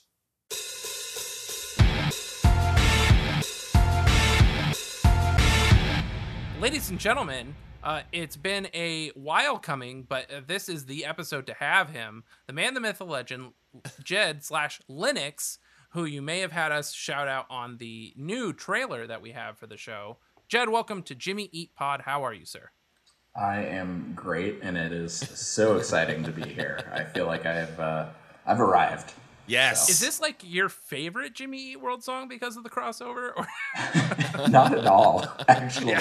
Like, you would think with my dual fandom that I'd be jazzed for it, but I'm like, it's fine. Yeah, it's serviceable, right? Yes. It's no Your House 2007. So on the Discord, oh God, I'm so glad you dropped that, Jed. So since he's brought it up, I'm just kidding. The most passive aggressive episode of the pod yet. Yeah. Justin and I were texting each other timestamps back and forth when we were listening to it. Like, you got to listen to what we do to each other here. Yeah. Terrible. So, in the Discord, we have noticed that you were a huge fan of, and we should say that you have done an amazing job at curating the Jimmy Eat Wiki site and inputting what we feel like we were too lazy to do. We were like, let's just record ourselves talking about the songs. And if anybody wants to find out information, they have to listen to 2 hours of us talk about it. Right. You've made a very functional, searchable way of diving down the rabbit hole of Jimmy Eat World songs, and I'm very excited to see that fill out and become more and more robust. And in that, you had mentioned that in 2011, Taylor Swift had gone out on tour and sharpied lyrics on her arm, and every night it was a different set of lyrics, and multiple nights she did Jimmy Eat World lyrics. And this was near the time that she did the Apple ad, right? Yeah, right around that same time. Right. So her Jimmy Eat World fandom, if it were not out of the bag up until that point, was very much out of the bag after that tour and that Apple ad. And I think she even put them on some sort of playlist with 555, and that blew up 555 even. So when we noticed that, we said, oh, well, we got to have Jed on, though we are never ever getting back together episode. And so here you are to talk about We Are Never Ever Getting Back Together, the Jimmy Eat World cover. What were your initial thoughts did you hear that they were going to do the song before you heard the song, or did you hear the song, it dropped, and you were very excited? What's your story behind this particular cover? Yeah, so I think I heard the live version first, and I think it was maybe Conan. Who knows? So I remember hearing that one first and being like, oh, that's cool. But I will also be honest that was very much in my, like, no, I'm not a Taylor Swift fan. Like, I just like some of her songs days. I don't know that I nerded out as much as I would have allowed myself to if it had come out 2 years ago or so when I just embraced it. So, because you've got to be a certain kind of 36-year-old man to really embrace your Taylor Swift fandom. So. And would you put yourself in the Swiftie camp completely, or are you just an admirer? I would say at this point I'm a Swiftie. I don't own every album in some sort of physical copy. I've downloaded every one. I think I've got pretty much every one of her songs. I do own a cassette of her second most recent album, the one that she dropped that makes sense that she mid-quarantine. would have put a cassette out of that, yeah. Yeah, it's very very 2020 feels of, Is there like an Orangewood sessions of Taylor Swift songs? Like there are some like demos. I would say the most rare thing that I own is like her admittedly not great 2007 Christmas album. It was a Christmas album, man. Yeah, so there is a fun Jimmy Eat World crossover because I think one of the first tracks on that is Last Christmas. Oh, I think we might have played that one on the Last Christmas episode. I at least can hear her singing it in my head. I didn't hate it. It's what it is. It sounds like Taylor Swift singing Last Christmas. Yeah.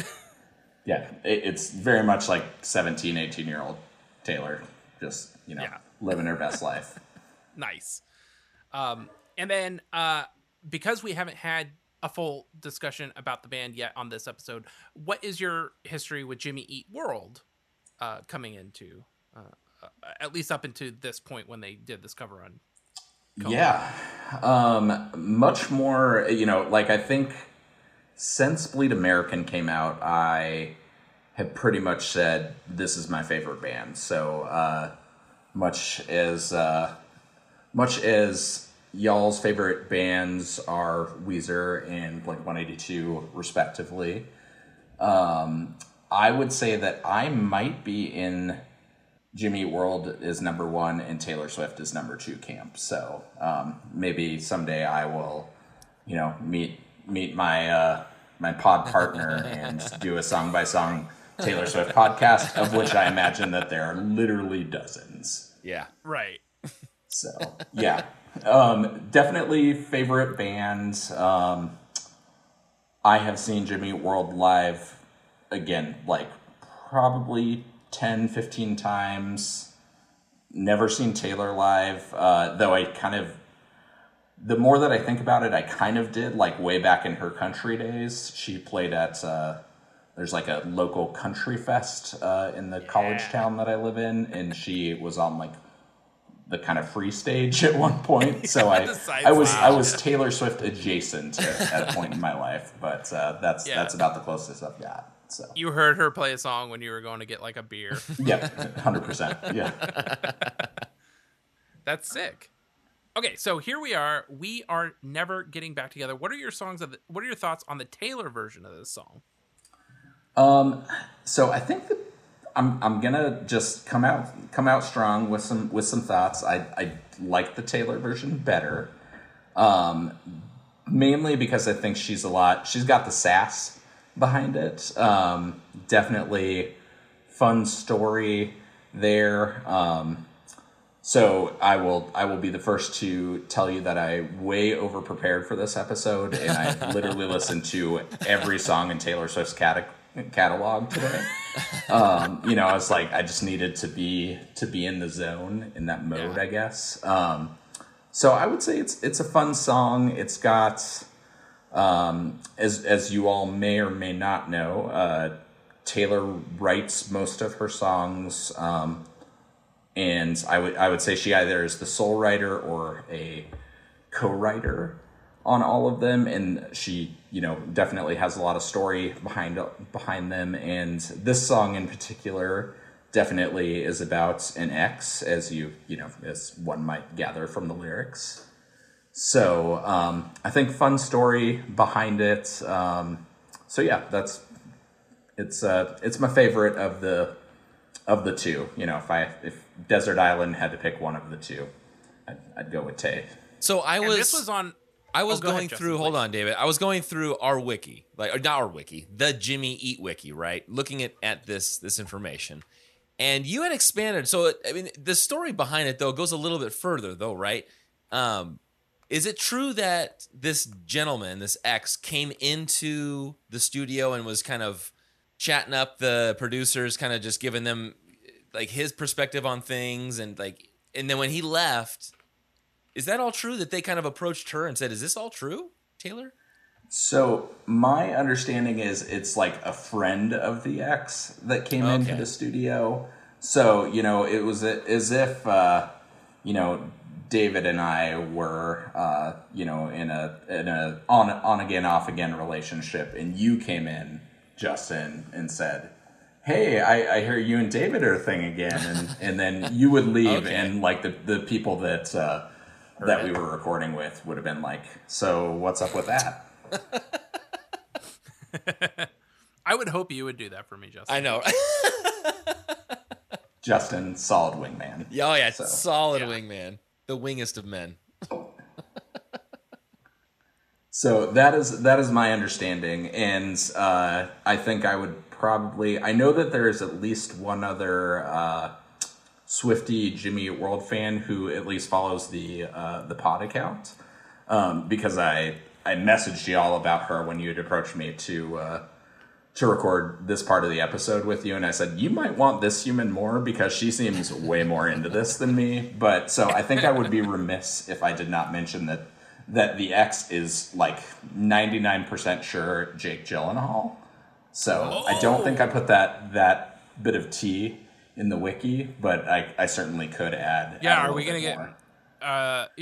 If somebody made it this far into the episode, sue us. Please don't sue us. We don't have lawyers. Yeah. I mean, it's all over Gawker. Like, I think if they're coming after Jimmy a pod, then we've got bigger problems. Yeah, right. Yeah, big pod is gonna. Big Gyllenhaal is gonna come knocking on our door. Yeah. So. Okay. Oh, sorry. Go ahead. I was gonna say, so Jake Gyllenhaal's friend comes in to the studio and stands up, I guess, for Jake, and everybody's kind of like aghast at, I guess, whatever happened. Yeah, so they, Jake's buddy leaves, and I think the producers that were recording with her essentially said, like, all right, let's hear the real tea.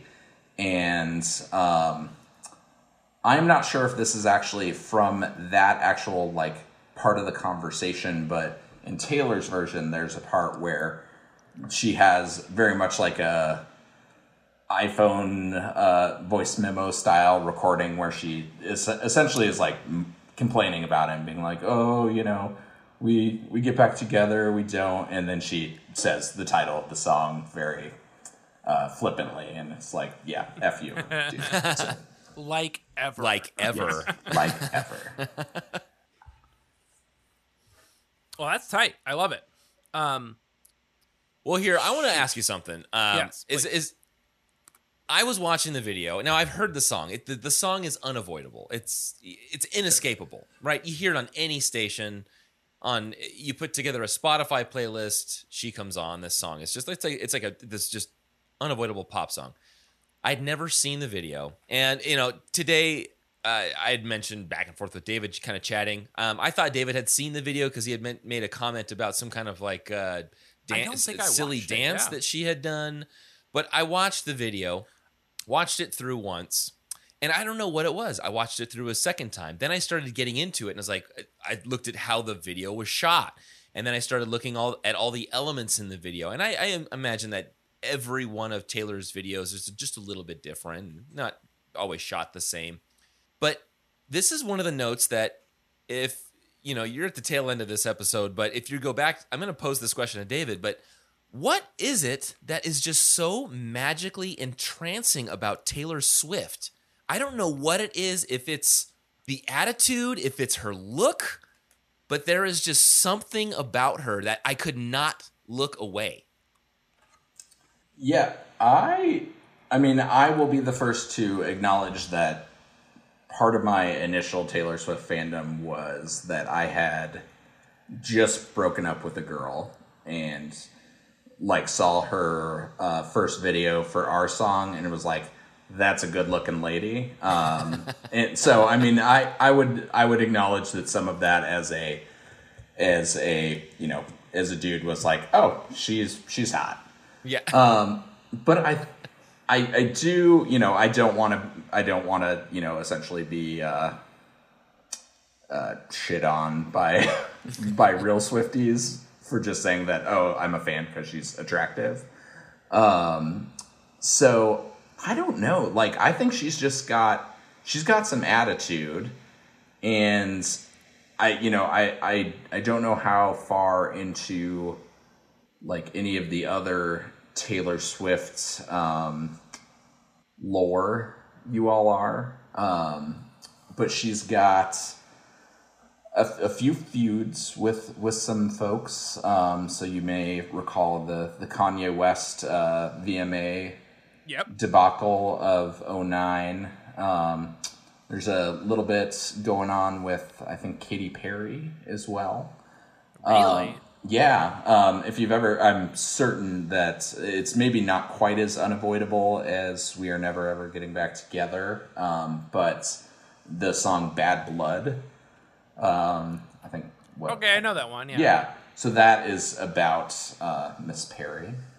And so I think that like somebody's backup dancers were like hired out from somebody else. That's the beef there. That seems silly, but okay. That's I would say probably one thing that I enjoy about being a Jimmy Eat World fan is that other than, Third Eye Blind, fuck that guy, that there's not as much beef between folks, and I feel like it's usually pretty good natured. Whereas, I mean, like the Kanye Taylor stuff is it's rough. So yeah.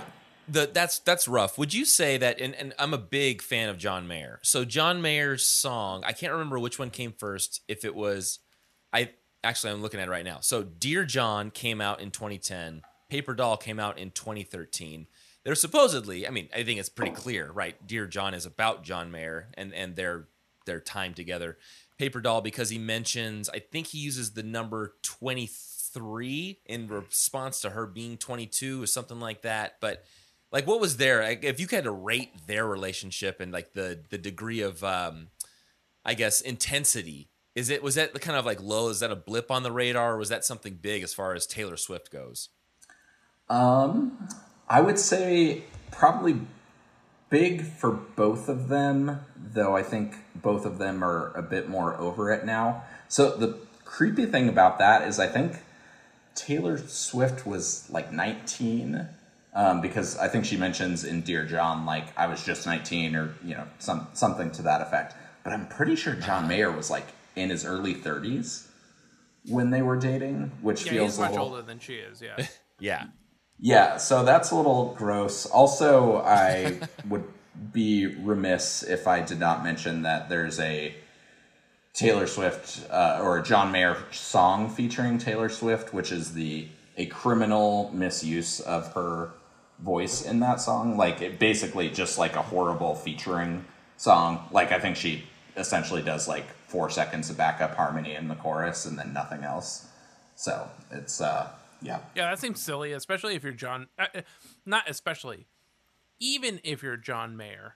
If you have Taylor Swift feature on a track, 4 seconds. Because wait, didn't John Mayer date Katy Perry, and they have a song together? They do, yeah. Oh, that's... And she's much more prominently featured. And I hate that song, by the way. That's one of the Mayer songs that I hate. Oh yeah, yeah. Who You Love. I'll have to look that one up. It's listen to it once and be done with it, just to say that you've listened. Yeah. Yeah, so that's I would say if I were to, and I again, there's like Swiftie Nation somewhere is probably screaming at me for like devolving rapidly into like let's rank the boyfriends lands, but I blame myself. I'm sorry about that. Well, I mean, we're not here. We're Jimmy Eat World podcast, and she didn't date anybody in that band. So really, we're just sort of like pontificating on the general aura and chatter around Taylor Swift, and it's a known entity, but there's no judging. So yeah, there we go. Good disclaimer. But yeah, let's rank the boyfriends. I guess I'm mostly interested is if she's currently seeing anybody, or does nobody know about any of that? She is seeing somebody, and this is like serious boyfriend. Like I think this one is going to stick. I feel very parental now of Taylor Swift, which is weird, because I just said like, oh, she's hot. I want that for her. Yeah. Yeah. No. Like I hope it works out for those kids. Yeah. So I think the creepy factor is for sure John Mayer. There's a lot of many songs are about Jake Gyllenhaal, including this one, and also I would not feel great if I left the pod without mentioning my favorite Taylor Swift song is also a Jake Gyllenhaal inspired one, and then Harry Styles is another big one, and then Joe Jonas. So, and then I would say like the most innocuous one that just had like a couple like kind of happy songs written about them was Connor Kennedy of, like the political Kennedy family fame. Oh. So how did she meet these people? I mean, well, like people in the music industry and maybe actors, but like a Connor Kennedy, how do you even meet that person?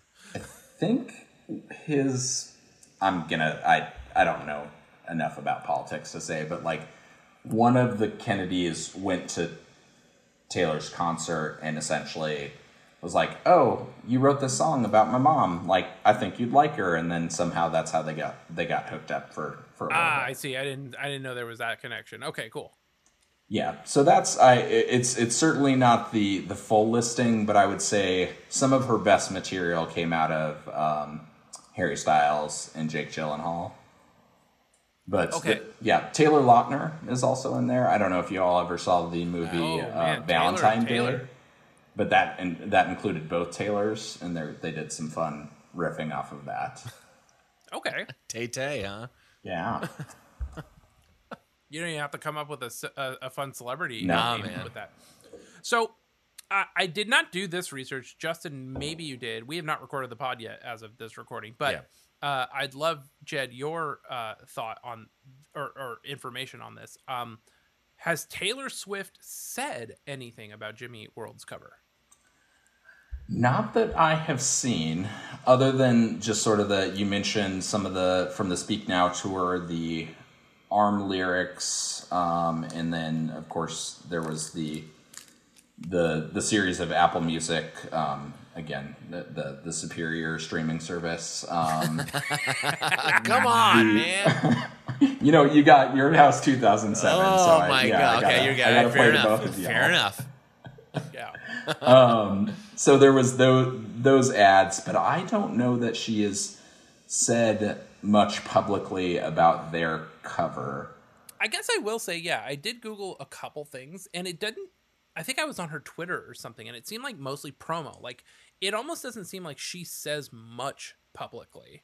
And not in a weird way or anything, but she's not like a Mark Hoppus. She's not like a Zach Lind. She is almost otherworldly in this, like, not a real person type of way. Like, and that's not a knocking of her. Like, I almost don't see her as a real person. I think, and maybe Justin, this is what you're drawn to in the videos, she seems like a real person, a very approachable person, like that is a normal human being, but she almost doesn't exist as a public figure. Like, I don't feel like, and maybe I'm just missing all of this, I don't feel like there's tabloid shots of her and TMZ shots of her really doing much of anything. You almost always see her in her element. And maybe I'm wrong. I don't know.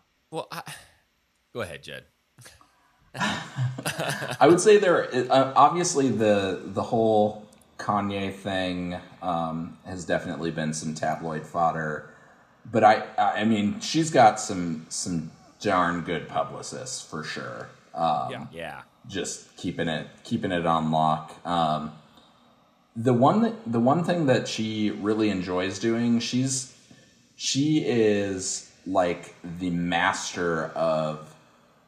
And this isn't maybe quite the tabloid stuff, but she loves chilling with her fans.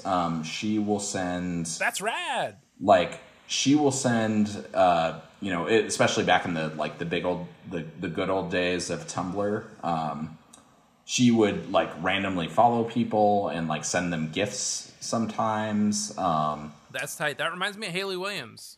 Hayley Williams, like, leaked her entire solo record to a fan, like literally dropped it at her house. That's pretty tight. All right, cool. I dig that. I think I really would like Taylor Swift as a person. Yeah.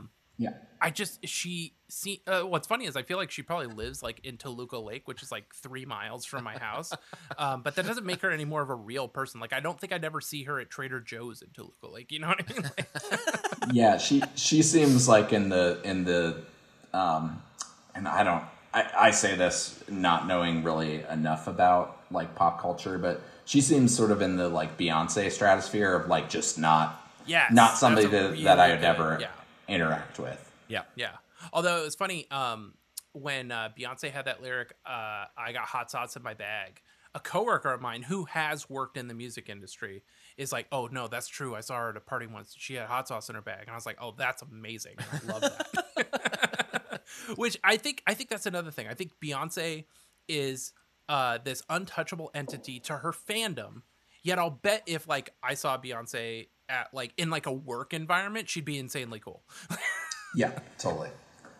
So Taylor, like even just to like humanize her a little bit more, and I think this does get back to Justin's question about the allure a little bit. So Taylor has several cats. I doubt that any of you would be surprised to learn that she's a cat lady. But I mean, I never considered it before, but now I'm like, I see it. It totally checks out. Oh yeah. But recently there was like some scuttlebutt. I sound like I'm 70. People on the internet were talking about go back to scuttlebutt. They had not my favorite seen early South Park characters.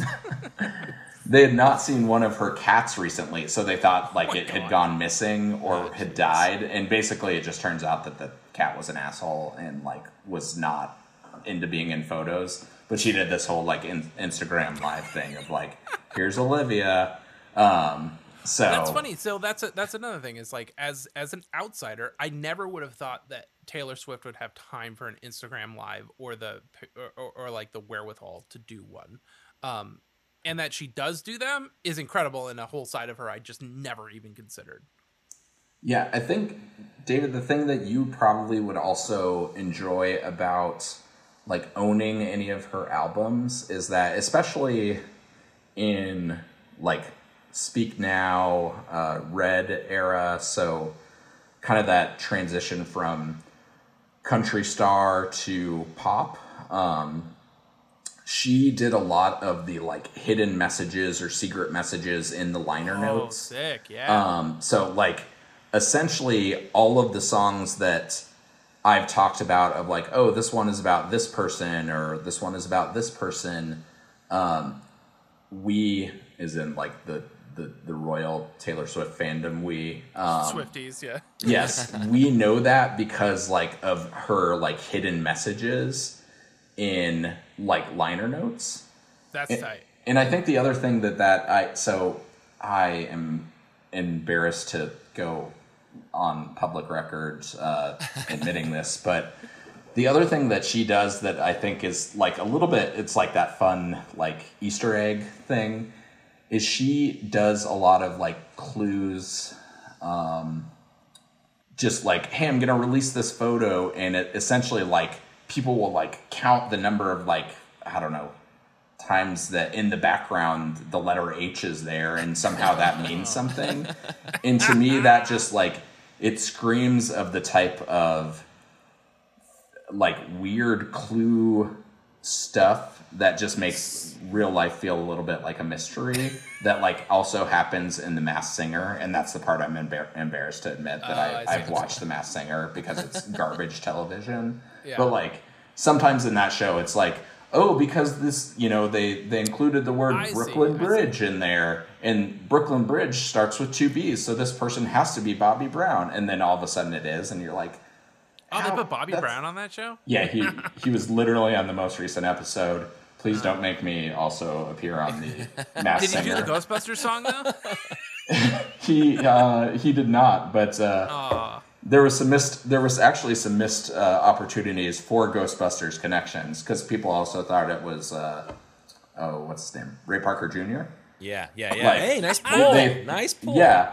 And so they were like, oh, it's him, because like one of the clues was marshmallows and, you know, stuff. And I'm like, why didn't they make that connection? Even though it was Ghostbusters 2. He'll be on the next season, Right. Ray Parker Jr. now. So I feel like I've redeemed myself by, yes, I watched The Masked Singer, but I did have some good... no, that's cool. So yeah, Swiftanon. I dig it. Okay, cool. Yes.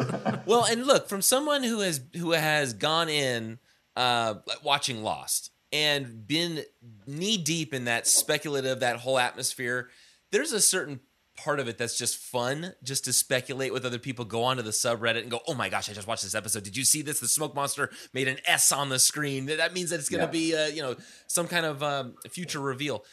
I get that because I got into it and I let myself enjoy it for that part of it. But yeah, when you look at it afterward, you go, God, what a silly guy, me thinking that the smoke monster was anything. That never got answered, period. So whatever. Yeah. So like Spoiler alert. Good recent example of this, and this one is totally in jest. So there's a subreddit called You Belong With Memes, which is, so Taylor Swift has a song called You Belong With Me, and so they've, played off of that. And it's a delight. It's pretty funny. But Taylor recently released a photo of like essentially her standing in like the rain, and somebody was like, There's 1,989 raindrops in this photo, so that must mean that the album she's going to release next is 1989 Taylor's version. Because do you all know about the Scooter Braun drama about Taylor? I saw that. I watched the Demi Lovato documentary, and I saw that she signed with Scooter Braun, and I was like, no! And I really don't know why I'm not supposed to like Scooter Braun, but he does seem very skeezy. And if Taylor Swift doesn't like him, he can't be that good. Yeah. So. Yeah. So basically, he bought out her old record company's like production masters for her. I say and as if I know anything to her about the or music. whatever, or like. No, he basically has like coerced her with it. Like he's been a real jerk, so she's just re-recording all of her old stuff. That's tight. I love it. I as a non-Swift fan, I listened to like songs that I loved already, like Love Story, and I was like, I don't know, sounds like Love Story to me. I'm just gonna listen to this one now. Yeah. I'd rather she get the royalties for it than Scooter Braun. Right. Yeah, that's essentially her whole point. Plus, I mean, there's she's released some new stuff with those, so it's overall good. So yeah, the 1989 thing, that would be tight. I mean, I imagine she's gonna get through the whole catalog. Yeah, that's her plan. So people were a little surprised that she started with Fearless because it's kind of right there in the middle. Oh, I see. Interesting. Because if I were doing it, I'd be like, all right, well, I got to start at the beginning, or maybe I'll start most recently and work backwards. But it's just like we're doing Fearless. So it's got the hits on it, right? I mean, they all I guess have the hits on them, but there was something that Justin had said that. Nope, it's gone. So well, all my comments were about the music video, and I don't know. There was a thing I mentioned about, I don't know how similar her music videos are. I don't watch a lot of them. I just happened to capture that We Are Never Ever Getting Back Together had 651 million views, and then I saw that You Belong to Me was over 1 billion views. Which is ridiculous to think about that. Fuck? I know, and I think I don't even know what that song is. The first video that I remember crossing that threshold of 1 billion views, I want to say was Gangnam Style, And I thought, whoa, what Yeah. a big moment. And now look at this. I mean, she's got, You Belong to Me, and this thing is just on the side there as a promotional video. Like, oh, it's over 1 billion views. Wow. Amazing. That's nuts. Yeah. Yeah. And on top of that, I think I saw on Chorus FM that she has like 8 albums in the top Billboard like hot albums chart right now.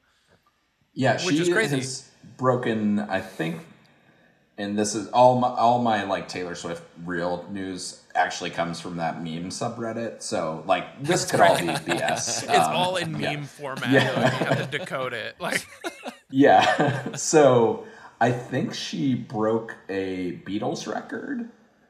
wow.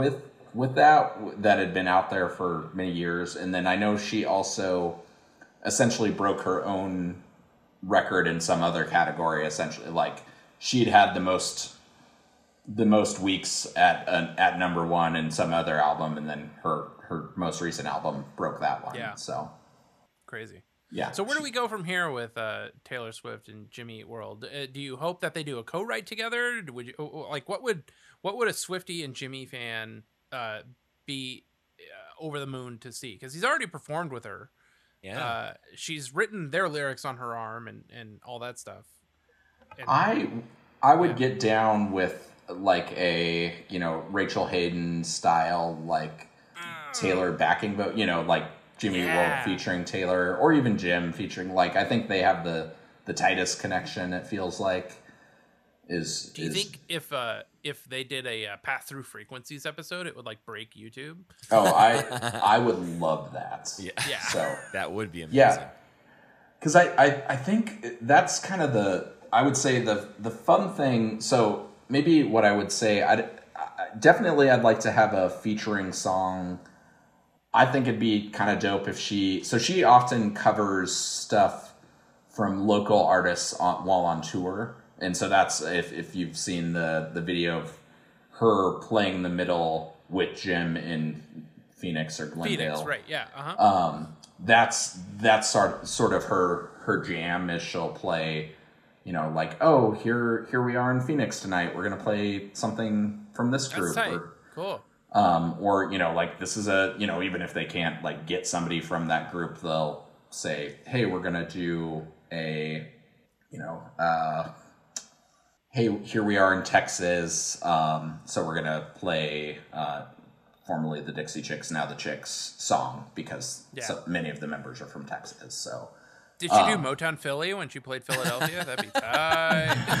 Yeah, she might have, yeah. So, yeah, I do not know as many of her covers. There's a few good ones floating around out there that I'd say check them out. She's not I think what she lacks, especially in her earlier years in musical, like live singing talent, she definitely makes up for with her songwriting ability. So yeah.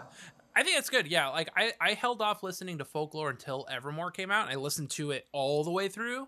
And so I can't differentiate between which songs are on which record, but it seems like a very cohesive piece that works together, and I thoroughly enjoy it. And it's a different thing than I've ever heard from her. I was going to say it sounds like Bon Iver, but it basically is a Bon Iver record because he's on it even. But there's something about what I was going to say is the least interesting thing to me about Taylor Swift is the thing that everybody harps on about Taylor Swift, and it's like her personal life and her relationships and things like that. And I don't really find that at all that interesting. For the most part, I'm either indifferent to her or I like the songs that I know of her. And so that's my take. I will say that, like, I get a little bit of joy out of knowing, like, this song is about this person or this, and mainly because, like, you can hear when she's really, like, dissing on Jake Gyllenhaal or Harry Styles or whatever. Like, you know a little bit of that. If you look at all the lines of the song, like, it spells out "fuck you." The first letter of every line. That is in the liner, like the highlighted. So that's where some of that like puzzle stuff comes out. Yeah. But like another, not this song, but another song off that album basically talks about her. So this is so petty, and like why is this knowledge in my brain? I'm not saying it's not fun, but I don't find it to be the most interesting thing about her. But yes, yeah. So like her and Jake Gyllenhaal are both the same height, and Jake Gyllenhaal is there's like some internet conspiracy about how tall is Jake Gyllenhaal, because that's like been a thing. Yeah, so you can find videos, and like that's been a little bit of a mystery for a while. And there is a line in one of her other songs on the same album as this song that basically talks about like, well, now I can wear high heels again. And so like just some of that like that's incredible. real petty digs is like a little bit nice to know. Like you feel like, again, it's maybe that's part of the charisma, is that she has a good way of like kind of a winking, like, hey, if you like, you can just enjoy the song and that's fine. But also if you know a little bit more, you can kind of like, oh, like the real fans will get this one, kind of a thing. So maybe that's part of it. Do you see a Taylor feature being a more slow Jimmy Eat World song? Would it be tight to do like a sweetness / a praise chorus, like kind of Ripper? Because that would be, again, I don't know her catalog all that well, and I almost feel like less her pop stuff and more her country stuff might have like some more of those bangers, but like that would seem out of character for her to do something more upbeat in that rockin' sort of way. Does that make sense? Yeah. You should listen to Me ! That's like canonically part of the title, but with Brendan Urie. What? Yeah. Oh, that's right. I remember they did do that song. Yeah, so that's that right. one's like poppy, upbeat. Like I could absolutely get down with something like that, but I think I would enjoy more of a, like thinking, not necessarily like 23, Polaris, Goodbye Sky Harbor album enders, but something a little bit more on that level. And I mean, we know that Jimmy Eat World and Taylor Swift both can write a damn good love song. Like they can just write about that experience, whether or not it's theirs. And I think that's where I would like, they both have that good lyricism, that good, just like creativeness. Yeah. I know, Justin, when you kind of delve into Jimmy Eat World lyrics, like you really can point out some of those good metaphors and good, just like essentially where generally Jim, because he's the only one singing these days, creates a good, some imagery and then maybe restates it in a different way. I know that you like, yeah, that's been like kind of a staple of the pod of like, oh, look how good that is. And I think Taylor does that well also.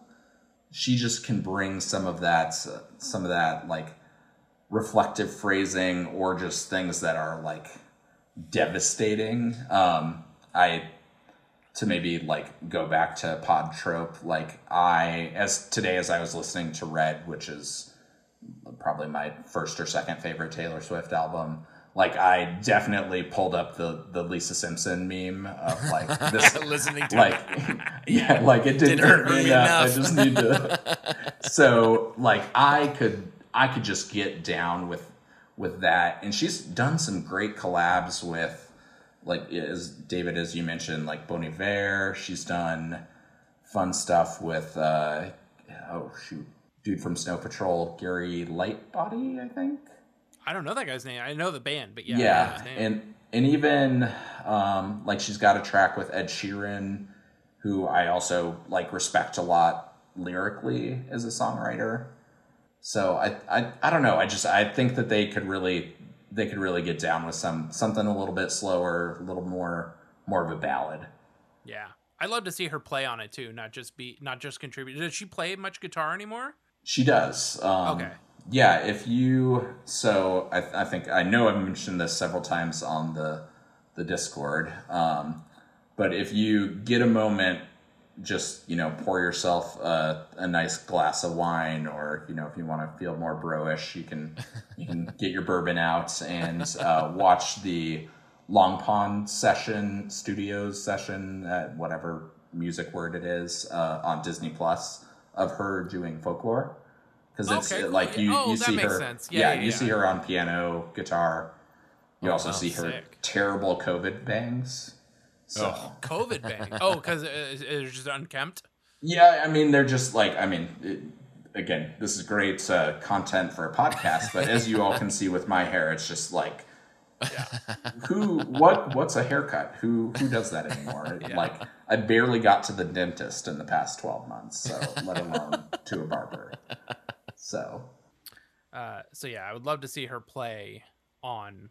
I'd love to see her and Jim like dueling acoustics going at each other with Tom twinkling it up over there. Twinkles. And and then get Zach those little bells that he uses when he plays on when he plays table for glasses and shit. I need like the little it's not a marimba because that is a much larger instrument. Xylophone maybe, I don't know, the little it's like drum a kit xylophone, but they look like bells. Like Yeah. they look like little China symbols almost. I don't know what they are. Yeah. We'll have to, when we do that episode, we're gonna learn what that is. Yeah. Oh, yeah. I'm gonna say it's a glockenspiel. Oh, man. that sounds right. That sounds awesome. So. I mean, that's a pretty cool instrument. Yeah. The old glockenspiel. Did you get everything out of Jed you wanted to get, Justin? Yeah, I really, you know what? You got some Taylor gushing, and we got some facts, some cold hard facts on her, on Tay. Did you say that you were referring to her as T? Is that how you refer to her? So I would say I'm not necessarily we're not that familiar. I don't know as much about her cats as some other folks on the internet do. That sounds dirty. Feel free to cut that out. That's going to be the promo. Yeah, I would say folks like Tay is like a familiar nickname. I'm more into just the full Taylor. She also did that the T-Swizzle moment. Do y'all remember that? I was gonna say my gut says T-Swizzle. I dig it. Yeah, because she did the Thug Life after or Thug Story after Love Story came out. Okay, with, I think it was I think I came across that, but I didn't listen to it yet. Yeah, it definitely give that. It's a delight because she essentially is like talking about being hardcore, but also how she like bakes cookies while she's at home. That's so tight. So yeah. How wholesome. Yes. Yeah. Very wholesome. Well, Jed, I imagine if Taylor were to make it this far into an episode about Jimmy Eat World's cover of her song, she would be I think she would be amused with this conversation we had with you. And I think we came out the other end with the utmost respect for Miss Swift. Yes. Is there anything that you want to plug or anything before we go?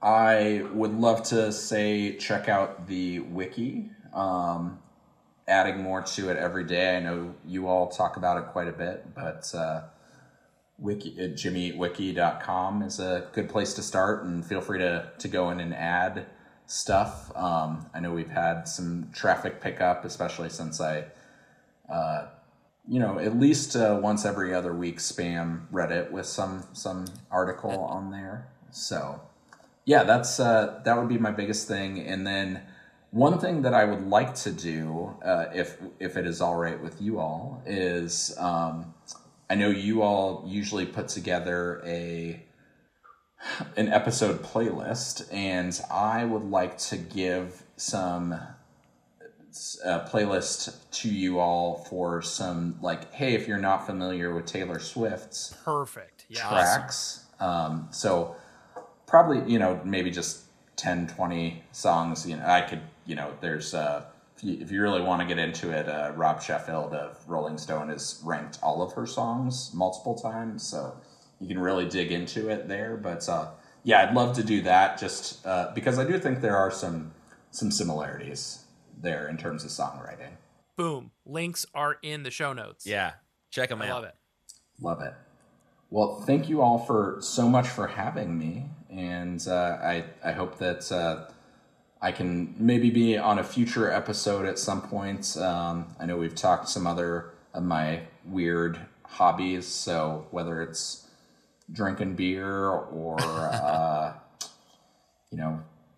Oh my gosh, yeah, we should totally do a Jimmy Drink Brews episode. Yeah. Well, look, I'm excited that you are now officially part of Jimmy Eat Pod canon. You've already been you've been placed in our preview. I hope that was a gift for you. We were so excited. We were so excited to be dropping that. So this is just like everything is all coming together now. We've gained such a cool, fun audience and so many awesome friends from this whole thing. So I'm just excited for this and everyone else that we've had on here. So yeah, thanks, Jed. Yeah, thank you both. Sick. Do you want to send us out, Jed? Yeah, I should have. I put Kimberly on the spot. Yeah, she had the same reaction. Yeah. Well, so I thought about like, oh man, I should watch Bill and Ted's before this and see if there's like some other line. Throw a curveball. Yeah, but I wasted my whole day. Listening to Taylor Swift. Listening to Taylor Swift. So I will certainly send all the listeners out with a be excellent to each other. And party on, dudes!